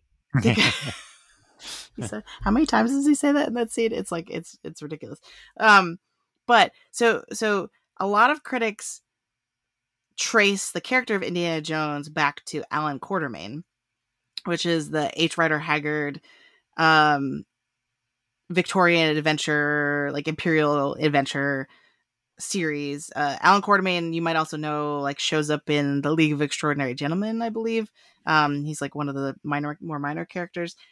But the King Solomon's Mines is the first book in that series, and Temple of Doom to me is the closest to that that book, where it's like there's no layer of displacement of like, oh, this is inspired by these old adventure stories. It's just reproducing that type of adventure story. Because like all of King Solomon's Mines is like, look at these crazy monstrous supernatural Africans. Don't we want to like be heroic and like steal their stuff and rescue, like, you know, and then escape them by a thin margin and have a good time, right? And so to me, Temple of Doom is the one indie film that kind of sticks out as like just doing that again, as opposed to like being inspired by that and trying to like iterate on it or like, you know, update it or something like that. But yeah, the other thing too is just like, I do not like Willie Scott. That was actually like a really big. You mean Mrs. Fableman? Oh, is that really? Oh, I'm just processing that. Oh, and it just clicked. Well, we'll talk about Raiders in a bit, but the mom had a monkey too. Man, Mhm. Oh, she's whoa. full of them, and of course, I think most listeners will know. Of course, this is where Spielberg met Kate Capshaw, and Yeah. they've been married since. So, Mhm. it was fun to see them walking the red carpet last Oscar season, and you're like, hey, there's Willie Scott. Yeah, the scene for me where just the Indian short round are playing cards and it's gold in their part of the scene, and then Mhm. she's stamping around and grabbing animals and screaming, and it's like it's so over the top. It's hard to imagine what they were actually looking for. And I think there's no way to interpret that as this is a foolish woman, right? And when she drops the gun and says, I broke a nail. And part of it is that all those jokes have become cliche because they were here, but they weren't ever that acceptable. And I I have heard a lot of stories that Karen Allen really pushed to make changes for Marion to make her Indy's equal, and there was clearly no attempt to do that here. This is like, we need to swerve away from Marion as we do the second film, and so we're going to make it somebody totally different. And they did. I mean, I think the two characters are opposites in almost every way, but it's pretty bad. Yeah. That scene in particular in the camp on the campground really reminded me of the original Parent Trap movie.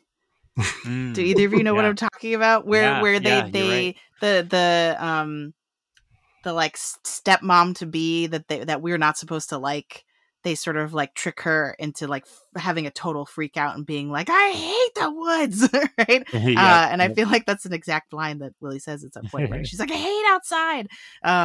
So I feel like that, I don't know, like that's probably what they were going for, just that she's just a city gal and she's the humor is that Indy is so at home roughing it and she's not, or something like that. But even like the scenes between the two of them, like I this time around when they finally kind of get together at the end, I'm just like, this doesn't make sense. They have no chemistry. Like, where's Marion? Like, it's too James Bondy. It was like, he'll get together with every girl every time. And it's like, nah, it doesn't really work here. I feel The like mirror like flirtation, and then that works. But then when she's like, I'm right here, when he's touching the wall, you're like, what is, like, she's like that hard up. She's like, yes, in the middle of this awful adventure, I'm desperate to be with this man. It's like, I don't think that really is anybody's real life. That is just a male fantasy projection. And she keeps saying like, you're just in denial. You're crazy about me. I'm like, nothing he's done has really indicated that.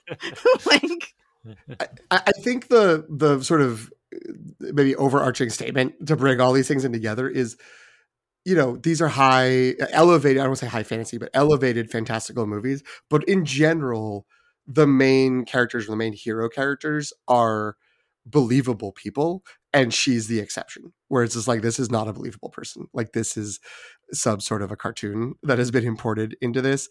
And I remember, in the 80s, or maybe even after that, like, there was always sort of said jokingly, where it's just sort of like, well, that's the divorce movie, because both Spielberg and Lucas had gone through divorces, and they were, really feeling it, which kind of translates to like, they just didn't like women. They were mad at broads. And so they made Willie Scott, and, she's a broad you're not going to like. And, that's, it's tough. It's not, doesn't really hold up, which I don't really think it's Kate Capshaw's fault. I think it's just, that's what she was asked to do. And then separate from, now this, I feel like what I'm going to say sounds bad, but just on a sound mixing audio level, she is also like incredibly high pitched and shrill, like all the time, to the degree where it's like, it's fun when the sounds are heightened for punches and gunshots. When it's her like screaming or whining, it's just like, Jesus, this needs to stop. Like, this is grating and annoying. And again, maybe intentional, but not a good intention by the filmmakers. I just can we gush about Short Round now? Oh, that's exactly what I was going to do. I was just going to say that, we have to acknowledge, we're in the year of Ke Huy Quan. And I will say, I think there was a part of me that probably in the early 2000s thought they had coaxed him to put on a kind of accent that was like a performance of his race. Right. And now having spent a year seeing him give heartwarming speeches and talking in interviews and following his Instagram where he just loves taking selfies with celebrities, which is totally endearing. I think it's really him, and I really love that character. I don't think this movie has a better moment for me than when they wake up, they hug, they give each other their hats, and then they kick ass together. And there's a mirroring there that's beautiful, and it's actually a much better father-son thing than they ever achieved with Mutt and Indy. So yes, no notes for Short Round. No Time for Love, Dr. Jones will always be iconic. So hang on, lady, we're gonna go for a ride. In retrospect, like if there's one thing to change, and there's probably many things we'd want to change, but maybe if there's one thing to change about Crystal Skull, what if it was Short Round instead of Mutt Williams? Like what if and obviously that's hindsight makes that a lot easier. But yeah, he's great. And I mean, as someone who grew up on Temple of Doom and also the Goonies, it was just sort of like, I love him. Like this guy's great. And him coming back and having this, we've discussed it, but him having this phenomenal run and re-entering pop culture has been awesome. I have no speculation. I have not read anything. I don't want to know. I just hope that like, even if it was like last minute reshoots, they did something to put him into Dial of Destiny. Aw, that would be great. And I'm going to just say the Short Round television show is the only Indiana Jones spinoff I'm ready to accept at this point. Yes. Do it. Whatever era, his current age, but who did he become after being with Indy? How did Indy abandon him?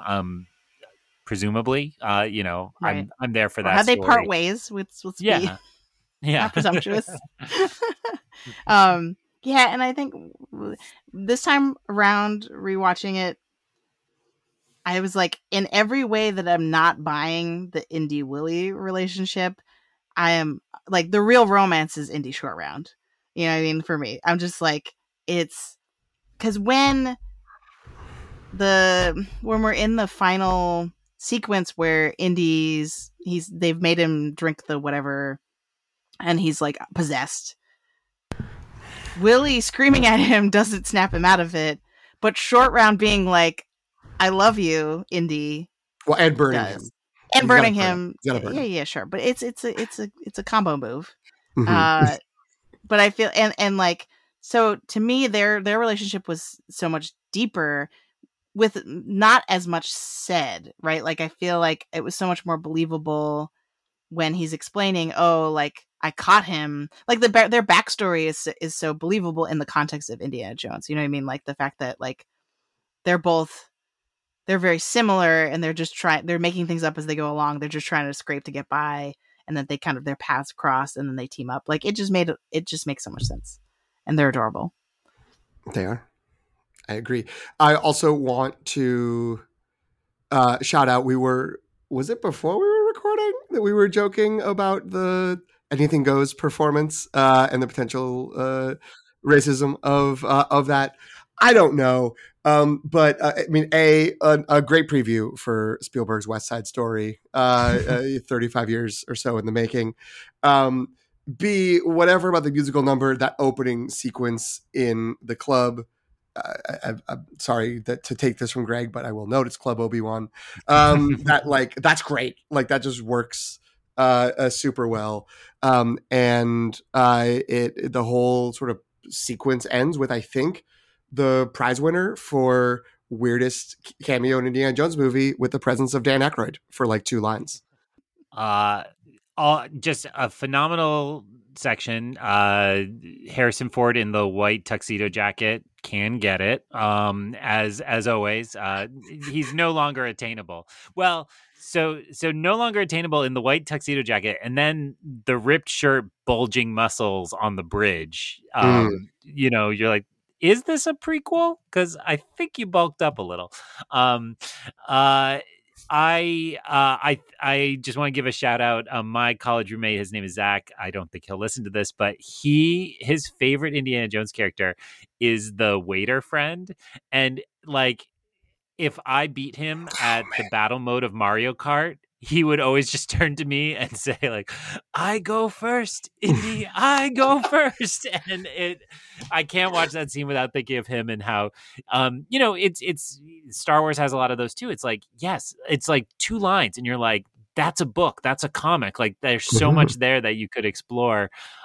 Maybe nobody's clamoring for it, but it's like you're like, yeah, they've been on adventures together, right? And it's perfect. So I love that opening scene.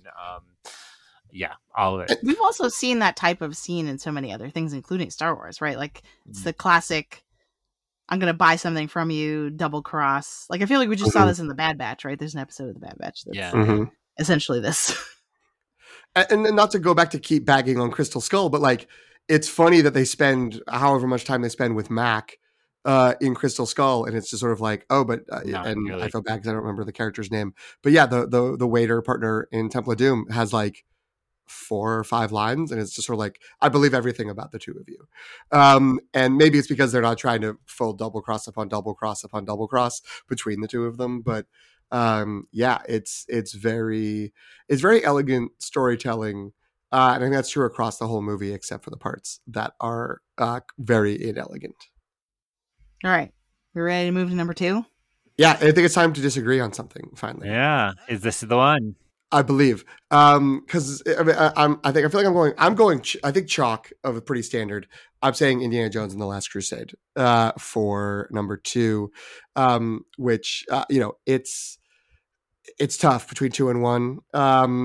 I believe I don't want to Bogart. I don't think that's the right word, but I don't want to take something that I think a fellow co-host will say. But I've heard Greg on podcasts say that like, well, I'd rather watch The Last Crusade as like my Indiana Jones movie, and I, for the longest time, generally felt that way too. Like I used to say, Raiders of the Lost Ark is the best Indiana Jones movie. Last Crusade's my favorite. It's no disrespect to Last Crusade that like over the last like 5 or 10 years, I've been like, actually, I think I'm back on Raiders being both. But like not by a ton. Like Last Crusade is awesome. It's super fun. It's we can get into all the things that are great about it. It's interesting to me that there is a segment of people who are a little older than me. You guys are a few years younger than me. The people who I know who are on the other side that are about 3 to 6 or 7 years older than me actively dislike this movie and are just sort of like, clearly Temple of Doom is the second best. Last Crusade sucked. When it came out, I was so disappointed. And we can unpack why, but like there is a lot more humor. Things get a little goofier. It's possible that Marcus Brody is done dirty because he used to be a perfectly respectable academic and university administrator, and it becomes a bumbling buffoon. But it's awesome. It's the funniest things come in and around Marcus Brody in this movie.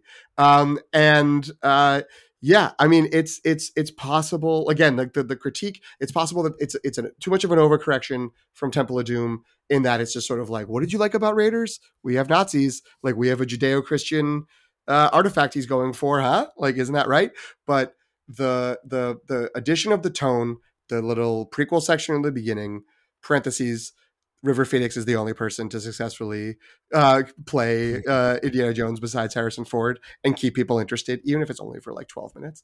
And just the introduction of Sean Connery as his dad, which it's very unfortunate that we didn't get more from, more movies when he was active as an actor to get like the chemistry between the two of them. But it is also perfect that like this story is the story.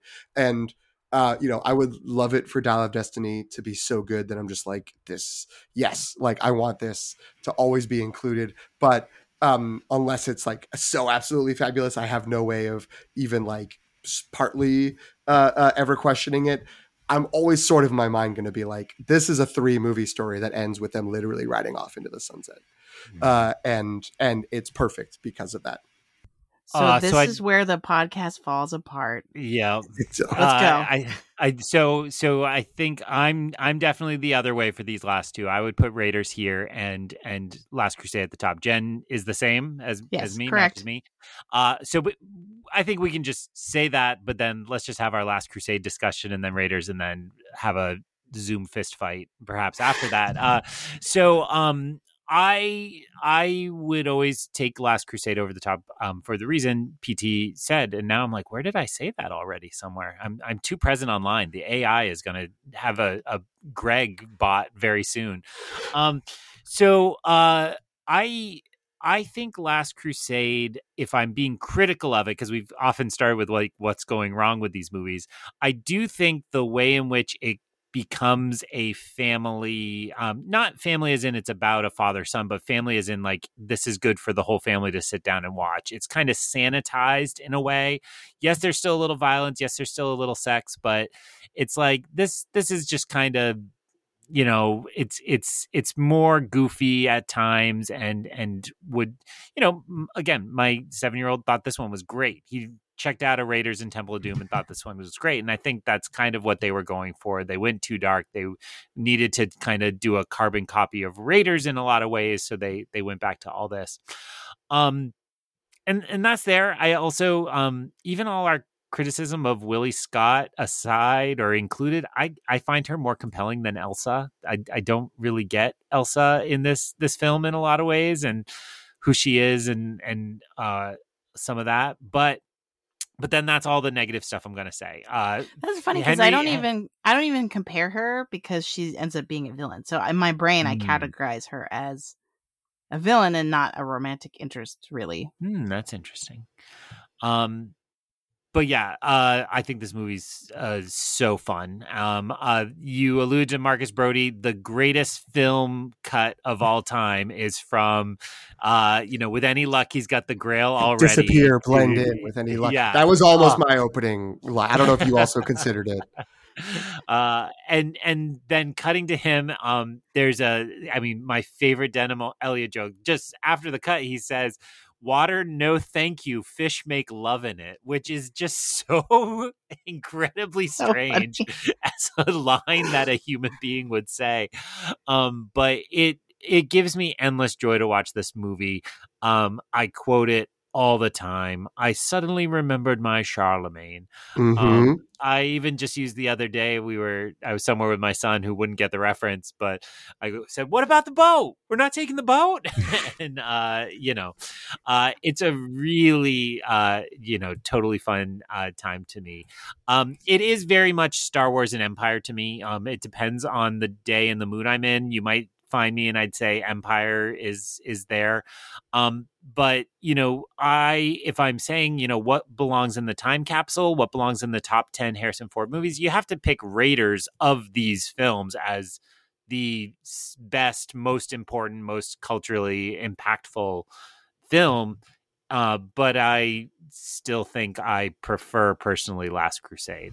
I'll stop rambling. Last Crusade rules. Okay. Here's why Last Crusade is better than Raiders. One, the puzzles are way better. Like all the trials that he has to go through, the Jehovah, like all of those things, like they're just so good. They're in terms of like as the viewer following along and being like, oh, like I'm feeling smart as I'm figuring things out with Indy. Like I think those to me are just so much more enjoyable than any of the ones we get in the other movies. So that's one. Two, Sean Connery and Harrison Ford, pure magic. Can't be beat. I just like, I don't know what to tell you. The scene where they're both tied to the chairs and flipping around is just, this is intolerable. And just the physical comedy of like, oh, he's as Sean Connery's trying to talk, like it's flipping around again, like it's just. Mm-hmm. And the comedic timing between the two of them, and they're just so believable as father and son that don't get along and yet are so much alike, and like It's and like that Sean Connery is like, one minute you're writing him off as a doddering old man, and the next minute you're like, oh, like I see the resemblance. Like he's got it too, right? And I just, yeah, it's like, I am hard pressed to think of another movie that has a duo like that has just so much chemistry and humor and are just pure joy. So those are my two reasons why I prefer, or I'm always going to pick Last Crusade over Raiders, even though Raiders, for all the reasons that Greg just said, like is probably the one, right? Like it's the one that people are going to point to 100 years from now to be like, yes, this is the Indiana Jones movie. But and then he was named after the dog at the end. It's an amazing bit. Like it's and and it's amazing because I should get more specific. It's amazing because it's not just because it's a joke, but it unlocks so much about Indiana Jones as a character. The idea that he had to craft this name for himself to sort of puff himself up and make him like, I am an explorer, I am an adventurer, right? It's like his brand, right? But then we find out that it's just this really hokey origin. Like he came up with the name because that was what his dog was named, and it just makes him that much more endearing, right? And really unlocks like the performative, arrogant sort of like overconfidence that we see in all the other movies, and like gives it another layer underneath. So it also has the meta truth of George Lucas's dog was named Indiana. And sat in the front seat with him, and so it was the impetus, the inspiration for both Chewbacca and the name Indiana Jones. Previously, Indiana Smith, I believe, was the original draft. Look, I have no problem with everything you're all saying. I love Indiana Jones and the Last Crusade. Like I said, if we had done this podcast, probably. I now that I'm thinking about it, I think it was when they did like an anniversary screening in IMAX of Raiders, which must have been 2011. So, because it wasn't too recently. So it was either 2011 or 2016, because it, would have been on the 1 or the 0 or the 5. And I saw it in IMAX and I was just like, I think I love this movie more than Last Crusade. And, again, that's not easy because I've always loved Last Crusade. And before that, I would have been right there with you guys. Because everything you're saying is correct. It's super fun. My spin-off story I do want the short round story. I don't want a TV show, but I would love to know more about the Brotherhood of the Cruciform Cross and like what they've been up to and how they've stopped the Grail over the years. That's a Dan Brown movie. Yeah, that's true. It would be a Dan Brown movie. That's fair. The everything about the Sean Connery, Julian Glover as Walter Donovan is great. I also, it may be age difference, but I remember the like release of the movie and like it being this huge thing. There was, I remember it being on TV. It was also, I think, on the VHS. Like that was either in a box set or maybe we purchased the VHS of Last Crusade. There was like a Pepsi ad that had the knight, like you chose poorly and all that, with like a stuntman who's always in shadow, supposed to be Indiana Jones. And I love that ad. And like Greg said, this movie is eminently quotable. I'm going to not a roommate, but a floor mate and a long-term friend of mine, Mark Ranshaw from when I went to college. We both took this like huge, like in a huge auditorium, this seminar from a renowned scholar about World War II. That was like the rise and fall of Nazi Germany. And it was, the whole class was like just him giving lectures. And he was a really good storyteller. So it was spellbinding. And then it was like you had one midterm and you had a final, blue book, sit there, both of them 50% of your grade. So it was a big deal. And Mark spent the whole, like leading up to the final saying, he just wants to write in his blue book, Nazis, I hate these guys, in a quote, and then attribute it to Dr. Henry J. Jones Jr. And turn it in and see if he would get an A. I don't think he did that, but he did. He said for the whole semester that's what he was going to do on the final. I will also just note there are amazing scenes in Raiders early on in the school, but I don't know if any movie fully captures the insanity of tenured faculty like Indiana Jones and the Last Crusade, between Brody, Henry Jones Sr., and we stand an action hero who will not grade papers in Henry Jones Jr. And who just like walks out on office hours. Nothing but mad respect for him on that. He's Praxis. That's all I'm going to say. I want to say this is the one that I definitely think hits a lot different post Fablemans. A father and son who both sleep with the same woman. Ayo, isn't that kind of what the problem in Fablemans? Anyway, so that, and then the train, of course, right? Like, you know, the train is such a central part of his awakening at the start of Fablemans, and then that is also the impetus of waking up. Young Indy is telling. Other thing I want to just throw in, these are my last Crusade scraps. I guess it is well known. I only learned this week from a different podcast, that Fedora, which is the only name given for the man at the beginning who finds the Cross of Coronado, was originally Abner Ravenwood. And if you want, could still be Abner Ravenwood. He goes unnamed. It's credited as just Fedora, but that was like, oh, that makes so much more sense to me that, you know, this could be, you know, the dad rejects him and makes him count in Greek. So I'm going with Abner, and we're going to track down, and I'm going to model my life off of Abner. And then all that fits in well. That sounds fantastic to me, but again, they clearly didn't want to say that in the film. So up to your viewer's choice. That is interesting. I will note that in terms of my scraps on it, that the quote "it belongs in a museum," which is in the when you cut to Harrison Ford being Indiana Jones and as sort of a thesis.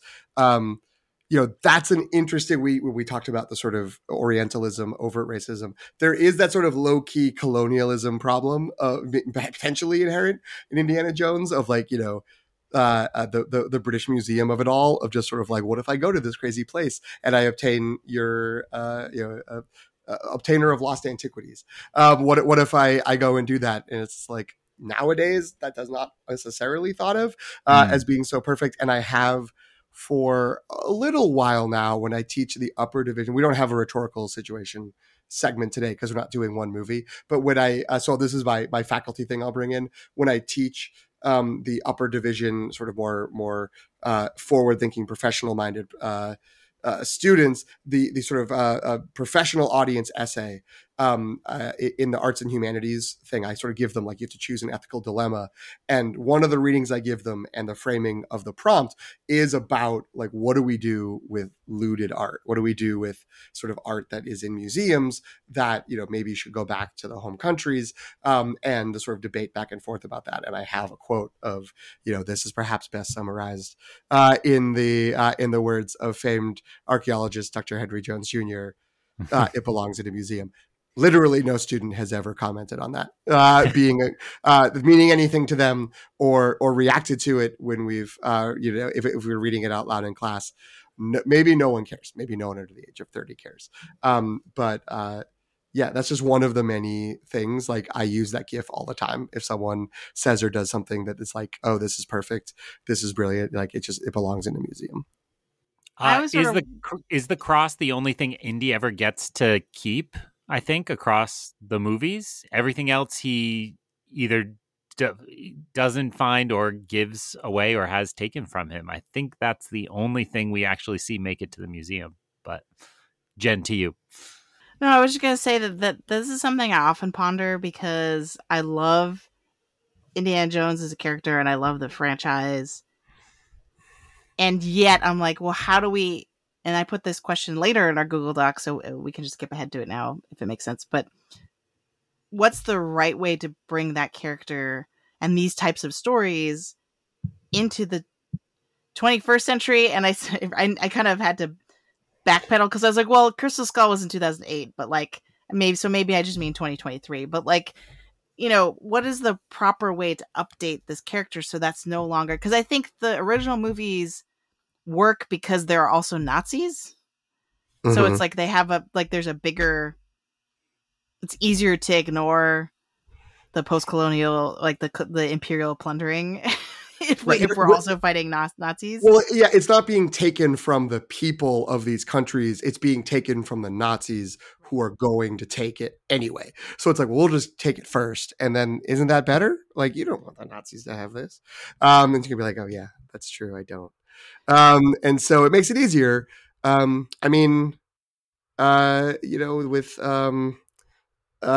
my God, I can't remember his name. Hannibal, Jyn Erso's dad.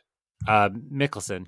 Yeah, Mads Mikkelsen. I think aren't we just bringing a Nazi back? He seems like a Nazi to me. So it's sort of just like, which unfortunately also makes sense in 2023. It's just like, maybe the Nazis are back. Like, let's just do that and we'll keep it easy.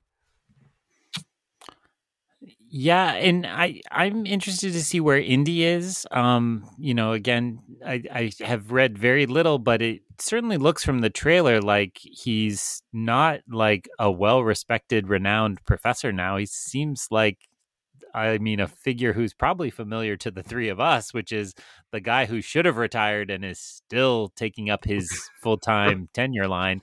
And so I don't know if that will also, the late 60s is kind of the leading edge of when you could start to have some of that movement really gathering, at least as I understand it, the kind of you're a criminal. But I also, Helena has the line in the trailer, and I stole it, you stole it from me, and I stole it from you, and I stole it from you, and that's called capitalism. Like, there is a way in which they're playing with the greed as a part of that. Mm-hmm. And there's, this will bleed into the next discussion. There's always been like a Belloc Indy thing, the dichotomy of, are you getting it for the betterment of humanity, or are you doing it to make yourself wealthy? And this is a stretch, but Willie and Indy are kind of like that, right? Willie just wants the diamond. Willie just will marry the Maharaja to be rich and wear fancy dresses. And he, the theme of fortune and glory runs there. And so, maybe, Indy has always been the white hat in that. And yet maybe he's going to find himself at the point where, now even that's not good enough, and maybe it should never have been good enough. Who knows? I really don't know where it will go. I'm sidetracking briefly, or jumping back perhaps.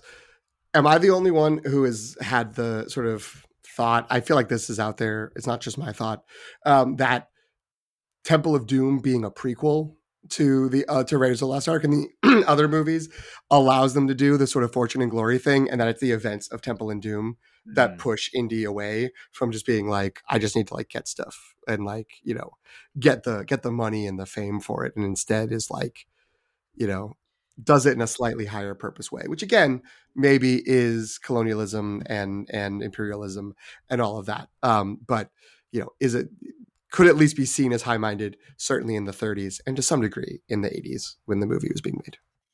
That said, if someone finds these movies in a time capsule hundreds of years from now, is there anything that in the films themselves that is going to tell them, oh, but this happened before the other one? Yeah, there's a date in the beginning. Yeah. Oh, okay. It says, Shanghai, 1935, and I think Raiders is 1936. South America, 1936. But you got to pay attention. Right. Yeah, you're giving me a lot of credit there, being like, well, it's just there. I didn't do that math. When I first watched these movies, I was just like, okay, that's a time long ago. I do feel like that was a thing when you were, if you did notice it when you were a kid, where you were just like, oh my God, like you could set a movie before another movie. That's insane. Yeah. So look, your number two, my number one, both of your number twos is Raiders of the Lost Ark. Good movie. Ever heard of it? And it's again, it's tough because Last Crusade is maybe in many ways more fun, but I just think Raiders hits on every level. It is still funny, while not being as centered on the comedy as Last Crusade, but it's just sequence to sequence, moment to moment, just feels. I'm sure there's flaws. We could pick away at some flaws, but feels like you don't question it. It feels impeccable as it's unfolding, and the we were sort of mentioning it earlier. It feels like we're in like we're celebrating the iconography and power of a longstanding character, but it actually was the movie that introduced him, and I feel like that speaks to the success of it, the sort of images that stand out, and that come through consistently across the whole thing, are incredible. Karen Allen in this movie is just miles ahead of any other female companion. Belloc in this movie, in my opinion, is miles ahead of any adversary. Sala is at the peak. I mean, he's great in Last Crusade too, but Sala is just great as a sort of sidekick here. The opening, again, not pre-credits, but beginning James Bond type mini adventure, is it just works so well. R.I.P. Alfred Molina's character.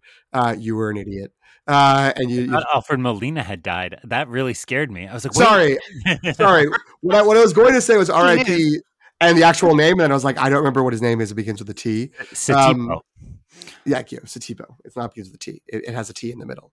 R.I.P. Satipo. Alfred Molina, as far as I know, still going strong. I apologize if I cursed him for tonight.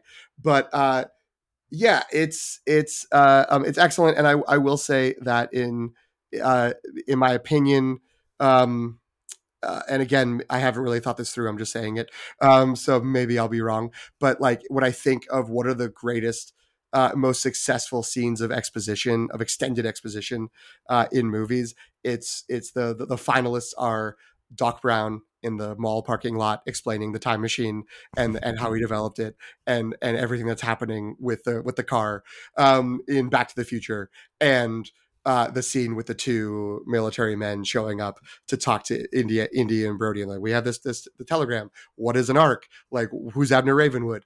And it's all just an info dump, and it is so fascinating. And it's basically just like, oh right, well, Indiana Jones gives a good lecture, and he's just giving like a lecture on the history of these things. But it's like the sort of ebb and flow of Indy and Brody's excitement about like, oh my god, they could be on the verge of finding this thing. Like, this is amazing. And like, look at all this thing, this crazy. And like, they buy into the sort of myth, and then they start throwing it away, or just sort of like, I don't know, like, well, that's what they say. Who knows? And then the military guys have their own little internal back and forth about like, William Hookins is clearly like, all these people are Nazis and I don't trust them. And the other guy is just like, oh, I'm so happy we found the right people. And there's all these little character moments. And that moment carries through to the top men in the penultimate scene of the movie. It's just great. And I love it. And as fun as Last Crusade is, the sort of joy I get from all of the pieces clicking together of the adventure of Raiders puts it up into number one for me. Even though, again, like I maybe have more fun with Last Crusade, I think I get more joy from Raiders. Jen, you share your thoughts. I can't argue with that necessarily, though. I stand by my shouting into my mic and blowing it out to argue why Last Crusade is better. This is why. Yeah, no, you're totally right. Like, none of the other movies happen without this one. And that's a cliched thing to say about a multi-film franchise or I that somehow turned into this other thing. As you were saying, it's a perfect trilogy that we decided to mess with. But I feel like this does such a good job of starting the franchise, starting the trilogy, for all the reasons you just said. And it really, like, Belloc in particular, like, because I don't know, I didn't really think too much about Belloc, honestly, as a as a villain, but in this rewatch, I really clung to his speech about like, you and I are really the same. Mhm. Like I'm you, just like 2 clicks darker, kind of, like It wouldn't take much to push you to yeah. become me. Yeah, and I think that's such a good character moment for both of them, and that there's like a mutual respect. It makes him so much more interesting as a villain, I think. And then actually that like Marion does kind of like him also is like very interesting and complicated, because you're not quite sure. You're like, oh, like, because she says like, I have no loyalty to Jones. He's brought me nothing but trouble. And in that moment, you genuinely don't, or at least I don't. I genuinely am not sure if she means it or if it's an act. And I think that's really great. Like it makes me want to watch it more. I feel bad because I know Greg's been up a really long time and it's late, but 2 things. The opening shot in Marion's bar in Nepal, which is this crane shot that goes through this drinking game that is this oneer that I think is like 2 minutes long, but like, it's not flashy, but like has 100 people in it and has this like, it goes from this the sort of full scene to like what's happening with like just these intricate little like movements around the shot glasses to like people reacting around someone's face. It's so intricate and so masterfully done and performed by Karen Allen and all the other actors. It's excellent. And I'll also say the Indiana Jones movies have never had like a secondary villain as great as Tote, the German guy who burns his hand. We not thirsty. Like he's so great and he's so creepy. And it's really satisfying to see his face melt at the end of the movie because he's such a jerk. So these are more points in favor of Raiders of the Lost Ark. All right. So we did, PT put a bunch of Oscar trivia in here. Do we want to save that potentially for when we actually review Dial of Destiny, or just like a future episode? And I think the whole point of this episode was to get hyped for Dial of Destiny, and so look at using this retrospective as a way to kind of look ahead and get excited and think about what's going to happen in this movie that we're about to see. So how are we feeling now after we've had this huge conversation, which again, we've hit 2 hours. I don't know how we keep doing that. But like, how are you feeling? What's your headspace right now for Dial of Destiny? I'm still, doing my best to tamper down my enthusiasm. I think definitely the last month and my rewatch and just kind of Indy being more present in the culture has just all brought back like my love of this character and that he means so much to me. I had a lot of hope. I mean, this podcast has gone through how the Cannes reviews really hurt it, but as kind of more of the voices I trust regularly have seen this movie, and particularly kind of normies, not film critics, I am getting higher and higher hopes.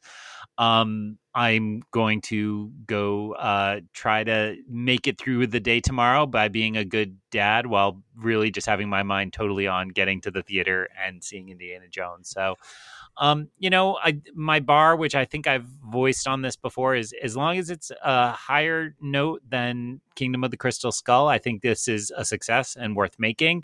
I think this is a chance it's a gift to get to say goodbye to Harrison Ford and to let him do this one more time. Seeing him on the press tour, it's been him saying like, yeah, this is the one I get asked about. And this is what matters to fans.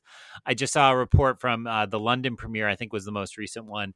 And there was like 100 fans outside that Lucasfilm or Disney had, given passes to and gathered. He signed one thing for every single one of them. He's like, everybody gets one, and just he went down the line. And if it was their pass, their program, their fedora, and it's like, that's not the Harrison I know. And so it's clear to me that his love for this film is different than it is for Star Wars and so many of his others that are classic. So my hype is in a good place. I think, pretty easy to please. And so I'm hoping that they just knock it out of the park. And, I've sampled a little bit of reviews, read a couple things I didn't want to read so far. There's a little bit out there, and it's like, I think they're taking some chances, and I would rather a movie that takes some chances than pure fan service. So I'm here for it, even if they're not all home runs. We move away from Wes Anderson and suddenly this becomes a pro-normie podcast. We've just been waiting for the normies to tell us that it's good.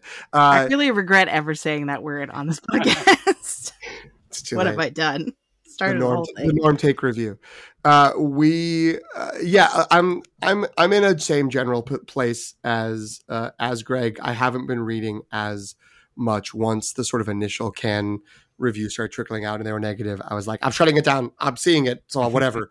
So I'm glad I haven't even seen it, but I'm glad to hear that there have been some more positive reactions out there. Even, I feel like there was a little window of time, especially when it was like Harrison was talking about it, but it hadn't premiered yet, where it was just like, what if this is like great? Like not even good, but great. And I'm dialed pretty back from that just because of that initial response. And so I'm back to like where Greg is. I just want this to be better than Kingdom of the Crystal Skull. So it is like, we have that, like, boom, slot that in. That's good. And it's everything you were saying. I love Harrison Ford, love Indiana Jones, love Harrison Ford as Indiana Jones. So it's great that we get to see it one more time. There was absolutely no guarantee this would happen. So that's really, really nice. Phoebe Waller-Bridge is incredible. I'm excited to spend time with her in a big movie. And the fact that it's this movie is very cool. Even though I forgot his name a little while ago, Mads Mikkelsen is amazing. I also love seeing him in any movie. So it's like, all of this is good. All of these are pieces that are really good. I really like the idea of the time period, even if we are not is fully able to nail it down, because we don't want to look it up because that might be spoilers. But the sort of late 60s, early 70s idea, like that's really interesting to carry it forward and how it may go. My trepidations are, there's on one level, it's just like, feels weird to have an Indiana Jones movie without like substantial contributions from Lucas and Spielberg. I know they're both producing, but it's weird. Like James Mangold's really interesting. I've liked a number of his movies. I trust him. I trust that the people are not just, they're saying things beyond what it feels like they would just say to sell it. That the positive things they're saying, they've given him a Star Wars movie. Lucasfilm's given him a Star Wars movie sort of on the back of this. That's another strong endorsement. It's still weird that it's not Spielberg and Lucas. The three of them really sort of felt like the alchemy that made the character. Will that carry forward? I hope it does. In terms of that they're taking chances, I like that. I did sort of like initially in the post-Cannes kind of negativity settle into like, I just hope it's The Force Awakens in terms of how I feel about the nostalgia factor of it, as opposed to like Ghostbusters Afterlife. And I don't know, in like later thinking about that, I don't know if the difference between The Force Awakens and Ghostbusters Afterlife is marked difference in those, like the quality of the two movies versus how much I care about the franchises, and like the difference of being in 2015 versus being in the 2020s, where I don't know, I feel like the geopolitical context of the last like 6 or 7 years have made like glowy, dewy nostalgia not super fun to think about. So I'm interested. I hope it doesn't like veer too much into all of that. I would just love a good to even decent fun Indiana Jones adventure. I think that's similar to where I'm at, where it's actually probably good that we've had such an up and down with the reactions, because I think it's helped me not get too excited or put too much expectations.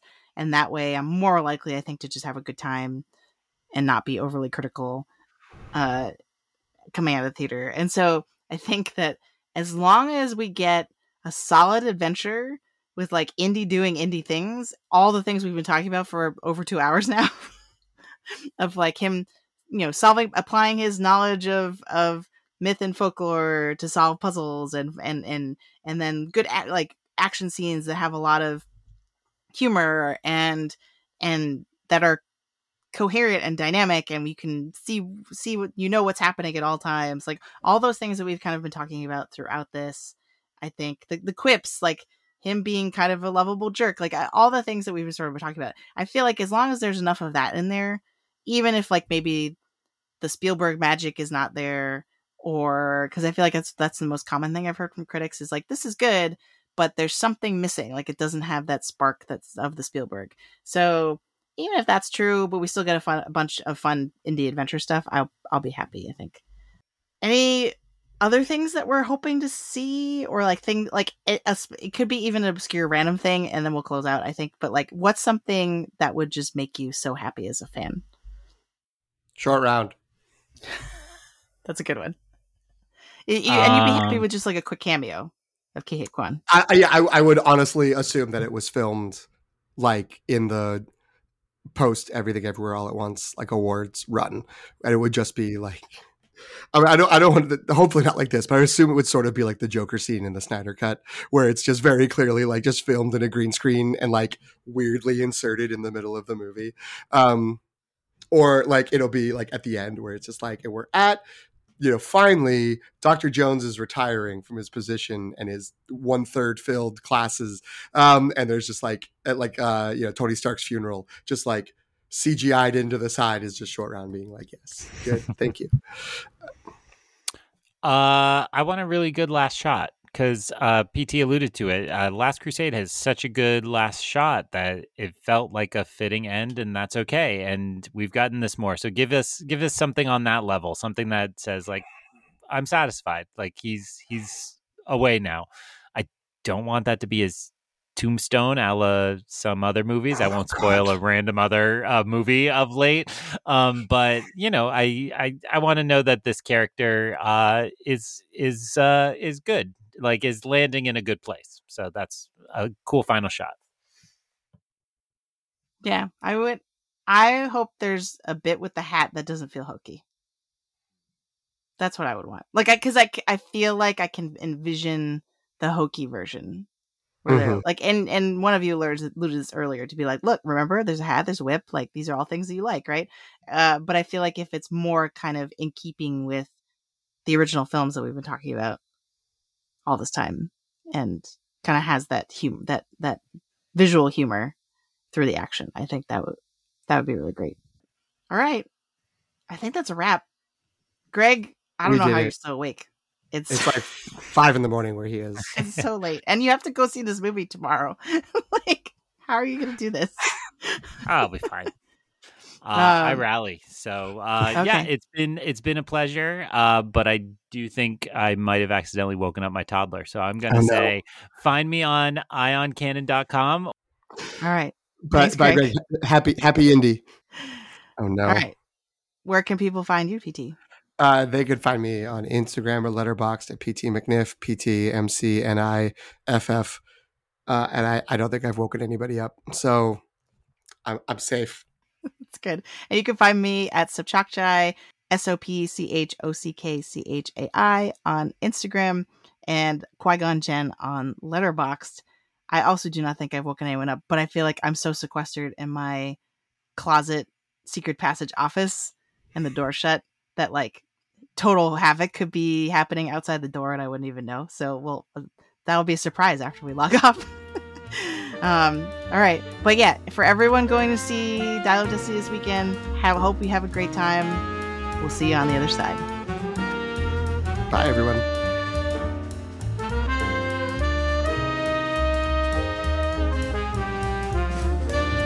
Thank you for listening. You can follow The Long Take on Substack at thelongtake.substack.com. Subscribe for free to receive reviews of films with Oscar buzz, as well as new films and series from pop franchises like Star Wars and Marvel.